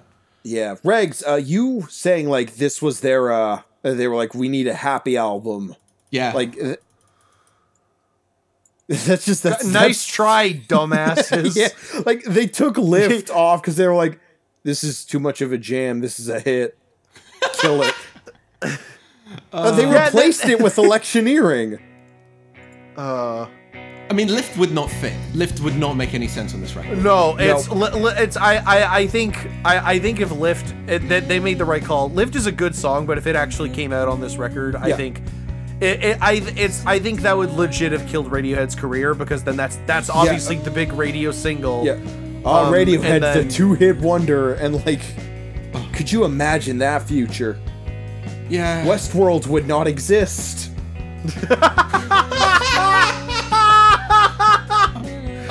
Fuck. Oh, that's good. My version of this is fucking Charlie Brooker would be out of a career. Like, yeah, entirely on. Yeah. But what if the computers were like okay and good actually? You know. What if a computer could play guitar? The album is named "Okay, Computer. Let's see what you've got. Show us your stuff." Wait, no. This isn't ironic. This isn't sarcastic. Like, what if the computers are just like they're okay, man? Like, yeah. You did a really good like Tom York like eating the microphone in an interview impression there. You're like, it's a beautiful. Right, so because it's like what if the computer? Okay, right. It's a beautiful dream, right? But you got to be like a bit more like home counties and right? and a bit more like breathy and yeah. To be fair, this is the same impression for both or all of Bowie and Damon Albarn and Tom York, and that's just fine.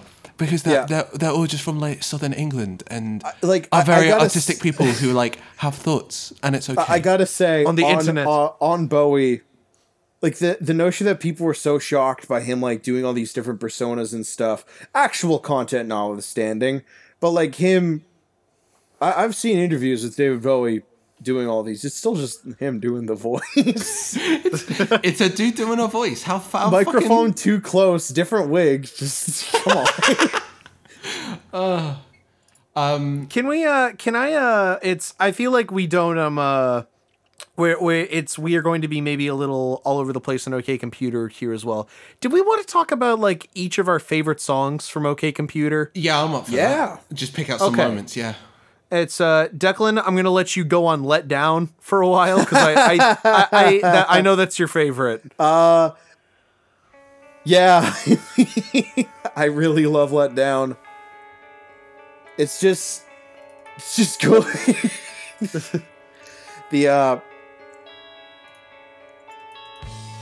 Sorry, I'm listening to it in my head. You can fade it in. If such permits. Like it's just. Again, there's like a there's a fucking like parallel world where this gets the Lift / Creep. Yeah, that's what I'm as saying. well. Like by a happy album, because like this in particular is just such an expression of catharsis. Yes. Especially sandwiched in between Yeah, it's exit just- music for a film and Karma Police. In its context, it's fucking dire. Yeah. Yeah. But no, it's just this. It's very beautiful. I'd always listen to it on a drives home specifically, because it always felt like that sort of like, you're safe now, you're out, let's just get home. I'm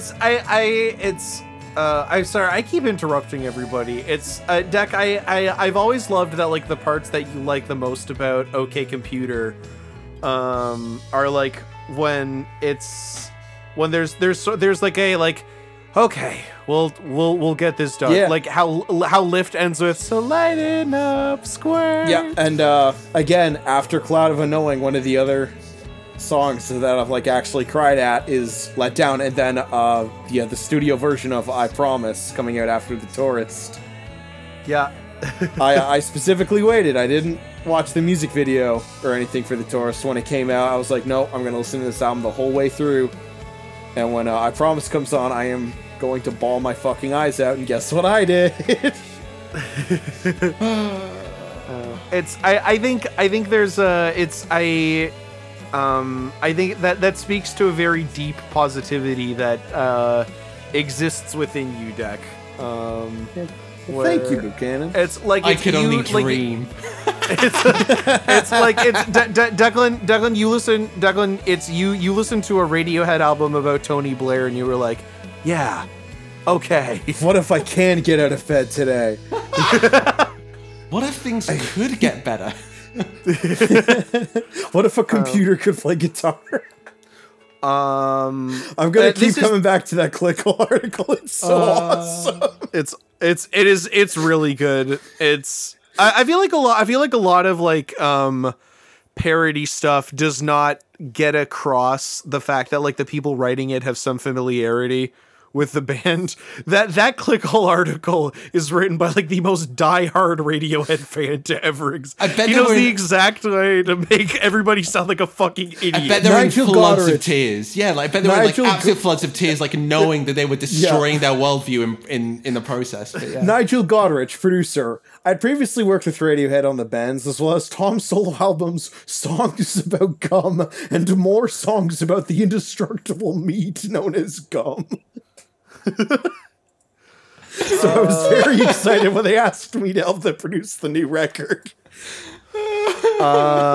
Man of War is not my favorite song out of like the OK Computer releases. Sorry, it's for people over 30 in chat.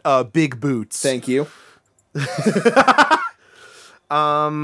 I think No Surprises is probably my favorite. Yeah. Sorry, I completely skipped over what I was going to say with Man of War. Perfect Bond song. Yeah. I can't They believe that actually submitted it. Yeah, that was for, the original submission. Yeah. That was the original, but they're Oh! like, hey, you didn't fucking write this for James Bond, did you? And they're like, maybe we did. And they're like, he's you playing it fucking Montreal 97. We wrote it for Tomorrow Never Dies, yeah? And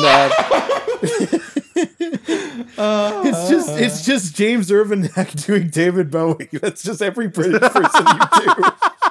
That's very true. Who's the short little bearded fellow on What We Do in the Shadows? He played the grifter on Community, Deck. Oh God, I wish I knew his name. He sounds like this. He has a very old school British voice that Americans like. Is he going to be one of the starring cast?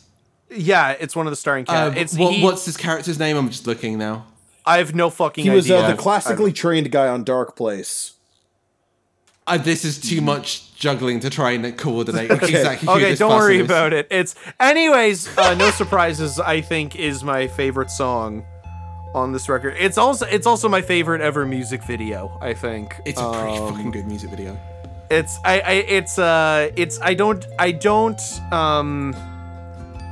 like emotionally, I find it very profound. Like Tom coming up for water after like literally nearly drowning in like the little fucking diver suit that he's in. Yeah, that was take 13 of that music video. Fuck. And it slowed down, but like Yeah, it's they slow it down, but yeah, he's legit. coming up for air. It's you can see where like you can see in his eyes where it's like, I need to just fucking like mess with some drum machines right now after this. Yeah, I know for a that's how you fact get they shot Karma Police after, which Tom says was his favorite music video because he got to be drunk and sit in the back of a car. And come on now, who among us? Absolute Regs, scenes all the way down. Yeah. Regs, what is your favorite song off OK Computer? I'm struggling to pick one because it's the first 3 tracks. It's that's a everything airtight run. Yeah, airtight. Because it's like setting up the emotional stakes in a way that like in Planet Telex I think is an underrated track in Radiohead's history because it sets up the kind of space that the Bends is working on in a quite remarkable way. Yes. Yeah. It's got the sort of like combination of like angularity and spaciness that I think makes the Bends what it is. Yep. Airbag has got the like loopy paranoid knottiness that like that's what OK Computer is to me. I think if I had to pick one, it would be Airbag. It would be Airbag because it like the white cassette for OK Not OK has the drum solo with the Moog distortion on it just like by itself. Oh wow. It's fucking gorgeous. Yeah. Don't need to fade it in. She's doing it. She's doing it all here.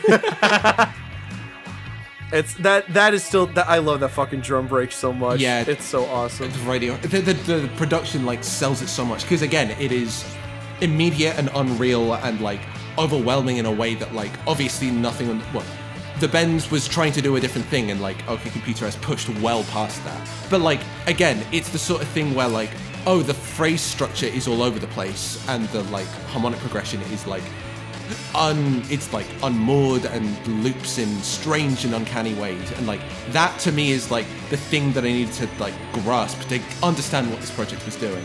But then like the thing it links to is like 2 quite dour awful tracks which just like it feels weird for me to like not.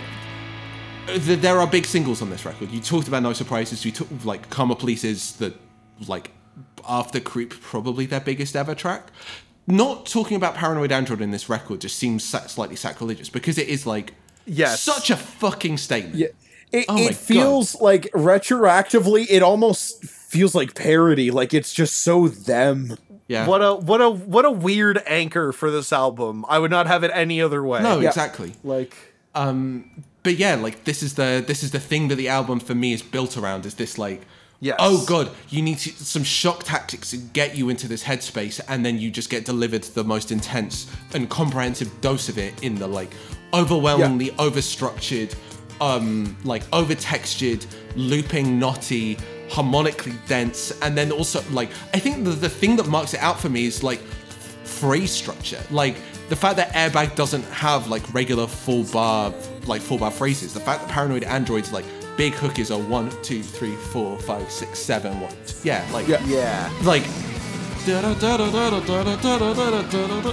oh yeah, exactly, like 7 beat phrases is like the hinge for the like climax of your neurotic, emotionally overwrought like 7 minute odyssey is like this is like where Radiohead starts becoming Radiohead for me. Not in the sense that like they're not that on some of the best bits. Like I love so much of the Bends, but the ability to connect all of these things runs through like the like musically overwrought and emotionally tortured bits of OK Computer, and like that's the first 3 tracks for me.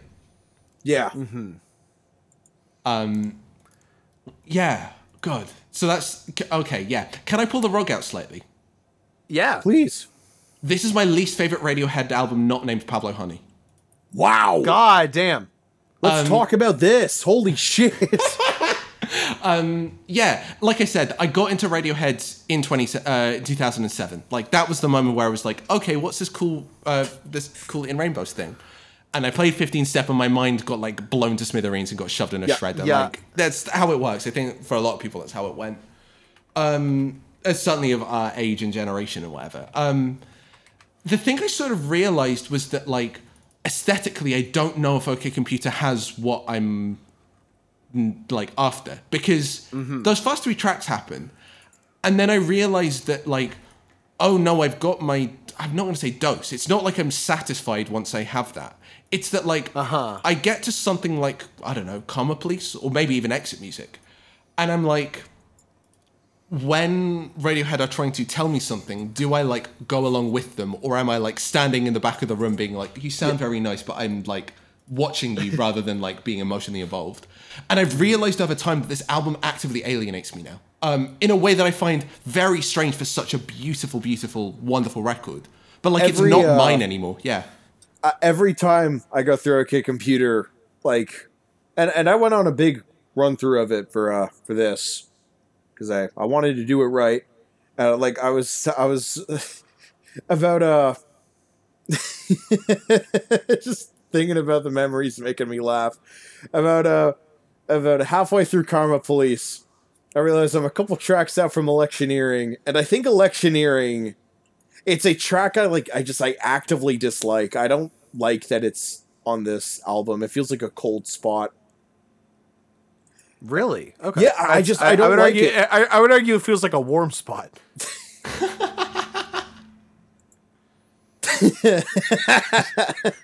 Okay. I mean, turn the guitars on. What do you want? I know, but, like, Yeah. it's just... It's Declan. I feel like it's what you have been trying to say is you really like In Rainbows and Origin of Symmetry a lot. Oh dear! Oh dear! Should have and just you- done a double you- feature. It's you mine the most beautiful, like you mine the most In Rainbows bits out of OK Computer. I mean, because again, it's all in there. It's all in there. Oh, it's yeah. literally all in there. But yeah, It's Rex, Electioneering, I I feel like I'm getting hit with the cowbell they use on that track. I don't like it. It's so. You were saying like Paranoid Android sounds like a parody of Radiohead. That song is literally called Electioneering. Yeah, it's not subtle. Yeah. I mean, And- again, like, this is also a band that produced an album that they had to strenuously deny was not about George Bush. So, Yeah, I will say I'm really happy we're launching into this because we spent like an hour and a half talking about the politics of Gorillaz and Low, and then we're only now just coming to like Radiohead hates the government. yeah, Like a lot. Hail to the Thief. I believe the only album that did not have like some weird demo from OK Computer hiding in it. It makes it stick out even more, right? It's true. It's actually, Declan. You know what? Now that I think about it, I think that's what I find so weird about Hail to the Thief. There's no overlap between a lot of its stuff. It feels like it's come from an alternate universe. yeah. So just like using that as a point of comparison with like the weird indie rock one that people seem to have like let drift into the background, being Hail to the Thief. Like, I find a track like There probably more emotionally involving than anything on OK Computer. Really? Which is strange for an album on OK Computer. but, Regs, like, yeah. would you believe that that Tom's alternative track list, There is the title track to Hail to the Thief? Oh, yeah. I mean, that to some degree is unsurprising. But also, like, I do the same thing with, like, the opening run on Hail to the Thief, which is 2 + 2 = 5, sit down, stand up, sail to the moon. Like, Yep. this is another kind of, like, how do you enter into this Radiohead world and headspace? And, like, it does it in a... It does it in a pretty spectacular way for me. 2 + 2, like, fucking awesome intro track. Yeah. And again, like, this kind of, like, it's a different kind of paranoia. It's a paranoia that feels a bit more honest and a bit less, like, screened with the weird techno, like, fetishism. Like, it's not that I think that it was inappropriate or indeed, like, out of step with the moment, but I just, like, don't connect with it nearly in the same way as I do one which is a lot more, like, wide-eyed and honest and, like, realist about it. Like, Radiohead's not very good at being angry.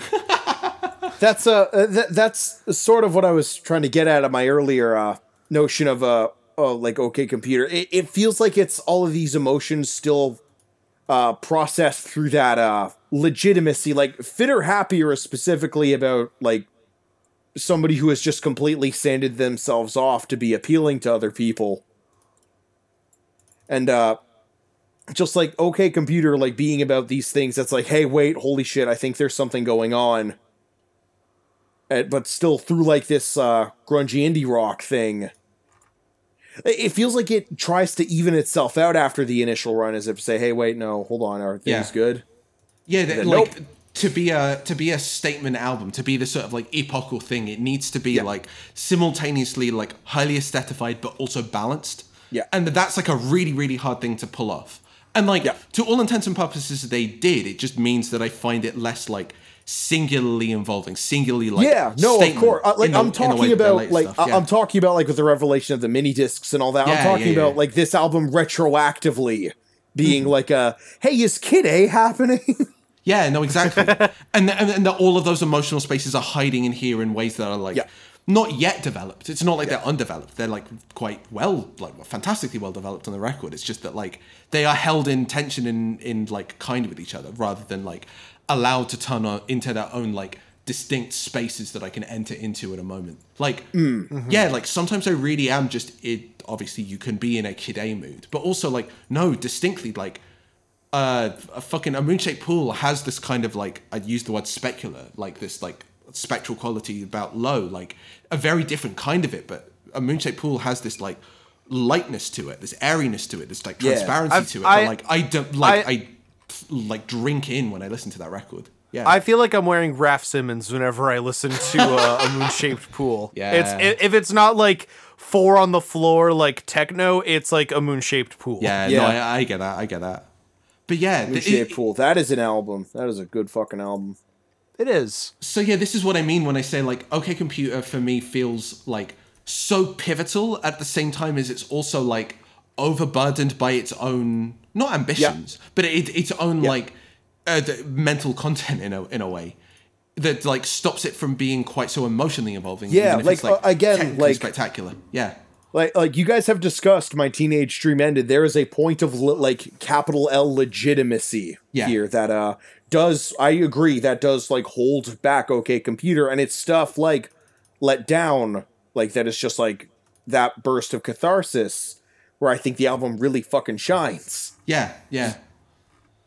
And it also almost makes me wonder like, well, what would this be like as a paired thing? What would it be like if Airbag, Paranoid Android, Subterranean, Homesickalian was one half of an album and like Let Down, No Surprises was another, Lucky was another half of an album, and like the like they lived in distinct worlds, and I think like that probably would make it like Radiohead a less successful band because they grew their mythos out of their ability to like shapeshift between the No Surprises and the Paranoid Android band on the same album. Like this is who they are. That's how they like become who they are.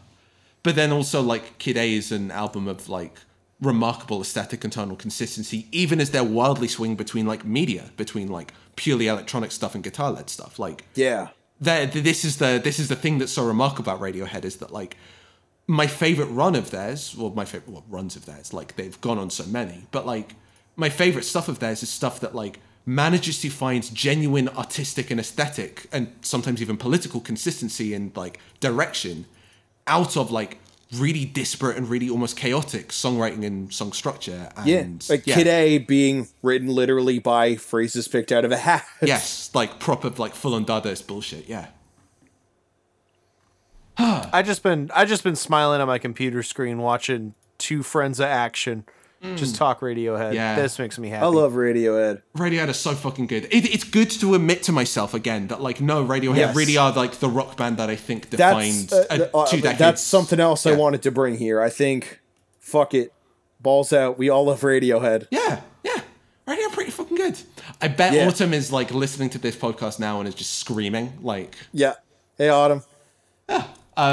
But no, like Autumn, I really respect how much you love Frank Ocean's Blonde, and I'm really sorry about this. Yeah. Also, yes. I mean, this is the thing. Like, again, the sort of like through lines between chaotic songwriting love in Radiohead, like the ability to listen through Amnesiac and like feel the ways in which that's like a guitar album struggling to poke out the shell of an IDM like surface sheen. Yeah. And it feels so akin to the ways in which I love Blonde, and that's okay. Like, it's like I'm a King of Limbs defender in a very, very strong way. I was going to. I didn't. I was worried I was going to get like a bunch of tomatoes thrown at me for this. No, but no. it's when it's your first album bias with King Rainbows checks out so well because In Rainbows is genuinely like one of the most beautiful things you've ever heard. King of Limbs is genuinely like, how many Radiohead albums are there? Like 9? 1, 8, 2, 9, yeah, 3, somewhere in that 4, range. 5, 6, 7, 8. I think King of Limbs is in like the upper half of Radiohead records for me, just because it was the one I listened to first. Yeah. Plus that it's cool. Plus that live version of Bloom. Yes, the fucking the fucking the Fuji Festival performance of Bloom. Yes. Where they turn it into this like insanely it sounds like something off fucking Holly Herndon's Proto. Yeah. Where it's like God. it's this alien anthemic pride song. Yeah, like it again, like it's this alien shit that's throwing you forward. You're not running, you're being thrown. Yeah. It's awesome. Yeah, no. I would also just love to say it's Declan's initial thesis of like everything that is Radiohead is in OK Computer. It is, and we've like really like sprawled out. I think we've all talked about at least one of the Radiohead albums at one point while trying to talk about OK Computer. Yeah. it's very We've name dropped all of them. Yes, Like, they absolutely have. and yeah. Sorry, it's not very, Pablo Honey. I exclude Pablo yeah. Honey because no one wants to talk about Pablo Honey. We can just not do that. it's a very closeted album, if that makes any sense. Do share. Declan, I'd love to hear you talk your way out of this one. To be clear, I have absolutely described various different albums as eggy on this podcast before. So, like, please have at it. No, it's. I don't think that's what Declan intended. It is not. But also, I'm willing to let this run in whatever direction it goes. Well, I mean, that's just it, because it's like it's stuff you tell yourself, and then somebody says, "Hey, you know, you're saying that shit out loud, right?" And that's what Kid A is. I posted it. Oh, You said it was after I watched. It was after I watched The Matrix, and we were for the walking up first to time. go get some food because, like, Yeah, you just it's- needed the fresh air to talk about The Matrix. Yeah, it's where we were talking about if like The Matrix is like what is like ostensibly a trans work, Or if it's And a larger question of just identity in general. and it's I believe it's the latter, and trans stuff fits right into that like a perfect glove, and I totally see where the express read of that is, and I also understand that the Wachowskis were also like unknowingly in that headspace. But it's I don't know if I meant what I said, or if I was just like, or if I was like participating in some like whataboutism. But I was like, so okay, then is Kid A trans thing? Is Kid A trans album? And that popped Declan's top off. Yeah. Like he literally stood still. It was like we had found the bottom half of the Rosetta Stone. No. And now, the more I think about it, I'm like, yeah, okay. Okay, sell me on Which this. Sell me on we this. can. Okay. Well, if you want to, we can do like a really shitty reductive Matrix headcanon reasoning. Yeah, 100%. Kid A is about the first human clone. That's what Tom says. There's like, I don't know, some Well, he stuff with supported identity that there. theory. He's just like, oh, well, it's about stuff. Yeah, it's about stuff, right? It has electronics in it. Yep. The queers love electronics. 2 out of 2 are in the black. We did it. I pulled up. We're out of the nosedive. Mention just a quick thing of Kid A, just before we, I kind of want to do a prelude to the cover art watch here. I think it's really cool that for Kid Amnesia's album art, the fire that was on Kid A's original album art has completely gone out. Oh, Check it hang out on the look- Bandcamp. It's a completely black sky and there's no more fire. Check it out. Oh. It's cool. Oh yeah, look. Yeah, it is. I'm gonna- Oh, Wow, I kind of love that. There's a lot of fire motif in these re-releases. Yes, okay, not okay. it's- Literally having like burned through to the liner notes. burn the corners. Yeah. God, I'm sorry. I'm just looking at fucking Radiohead on Bandcamp and I'm laughing. Yeah, It's I'm so looking. awesome. I'm looking at kidda-manesia.com and scrolling through all the options for buying their merch and just feelings. Yeah. But yeah, so Dude, again with the standard like reading The Matrix and indeed probably any Radiohead project is just like sublimated trans story exclusively is like one of the like for me personally, like the least interesting ways to digest them as a project because Yes. they're about Yes. way much more and way less simultaneously. Yes. But yeah, no, like the sense though that like all of our own technological anxiety has been mediated through this one fucking rock band. That is the more surprising thing to me. That rather than like viewing like reading internet anxiety era shit into Radiohead, it's reading Radiohead into literally everything we fucking do on the internet. Yep. It's like my framing for what like artistic value is and surprise and like complexity and nuances. It's been entirely informed by like thinking Kid A was the best album of the fucking century. Like that's just a matter of fact.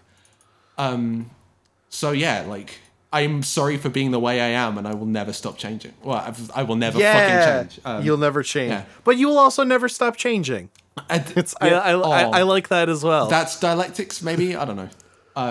It just goes round and round.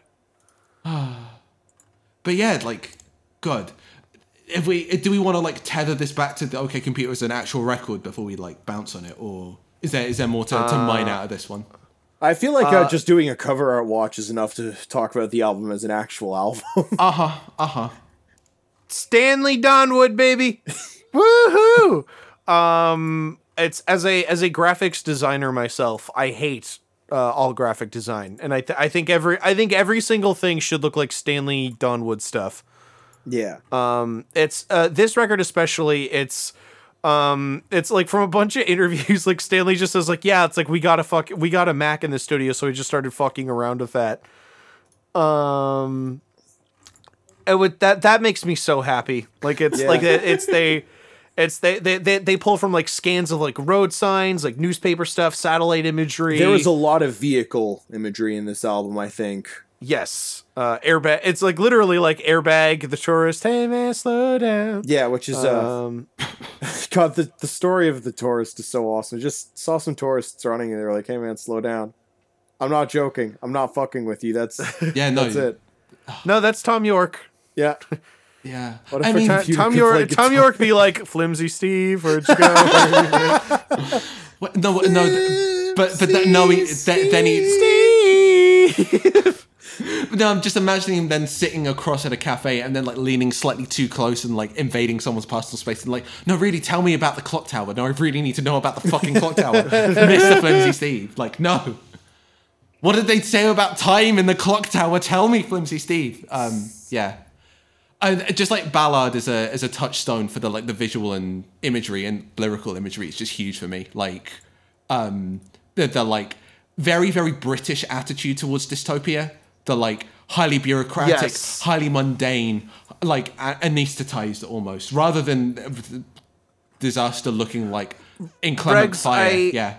Regs, I feel like lots of British like people like use like it's like, oh boy, get ready for the roundup or something. It's weird because there's one level like that. Burn the Witch comes to mind. The video for Burn the Witch comes to mind because there's like an intense fear of like very parochial anxiety. The like I was gonna say it's like they got fucking like Postman Pat doing the Wicker Man out there. Like that's fucked up. The flip side of that though is a quite stern anti-communism. Is the way I read it? Is the like is the nightmare is the bureaucracies. The like pig anesthetized in a cage on antibiotics. Like it's the drip feed of like misinformation and like that comes from the like incredibly 90s like anti-authoritarianism that just reads very, very poorly now. Like Where the Soviet Union exploded and everybody in Britain and America went insane from losing a common enemy. exactly, like Not me though. Yeah. I didn't freak out. The X Games started in the 90s. Nobody was in their right mind.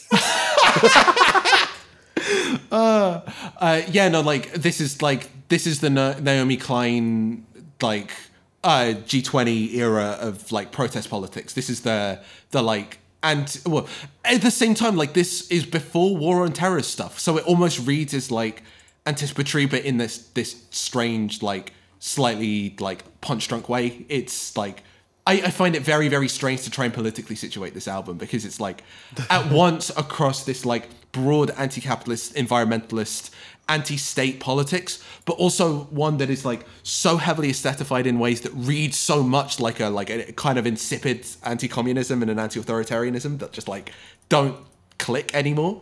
And it means that the sort of shift towards like alienation is a more specifically like both internal and like political force, which I read into Kid A and I also read into Hail to the Thief. Yeah, It's like so much more compelling to me. Again, all the sort of like conglomerations of reasons that like probably just because of like time and era, those albums make sense to me. They read more intelligibly to me than Kid A does, than OK Computer does now. But yeah, like I said, Ballad being the big touchstone. Like I don't know if High Rise and Crash being the like two bits of like Ballad media that are like most close to my heart. Both like British, the Cronenberg film of Crash is the one that sticks in my mind most particularly, because that's shifted over to I think Toronto.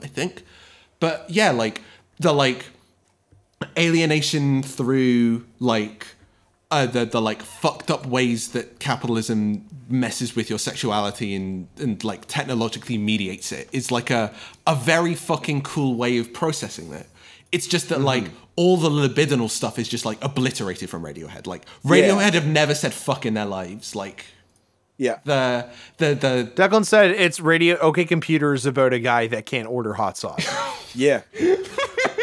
Again, like I feel like that is kind of what OK Computer is about. It's like trying to express what you're saying in this world that just doesn't let you get to the bottom of it. Yeah, and in that sense, like it being like utterly uptight, utterly like devoid. Sorry. Fuck.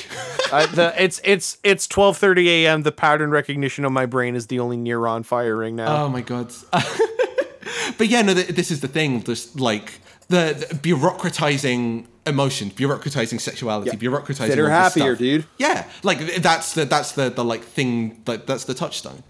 Yeah, it's all there, dude. Yeah, it's the real thing. It's the real fucking thing.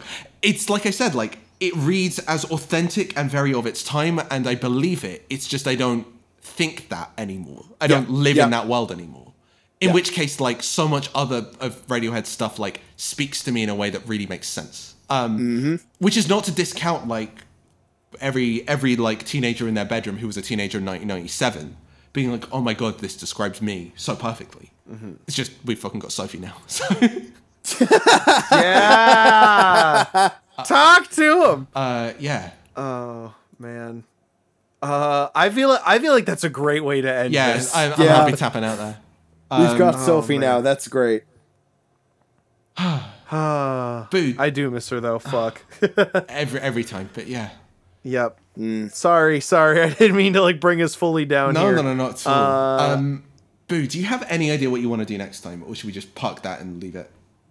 I feel like it would be funny if we could just cut all of this out. Yeah, but of course. I feel like it'd be funny if I said, Regs, for my episode, I'm doing.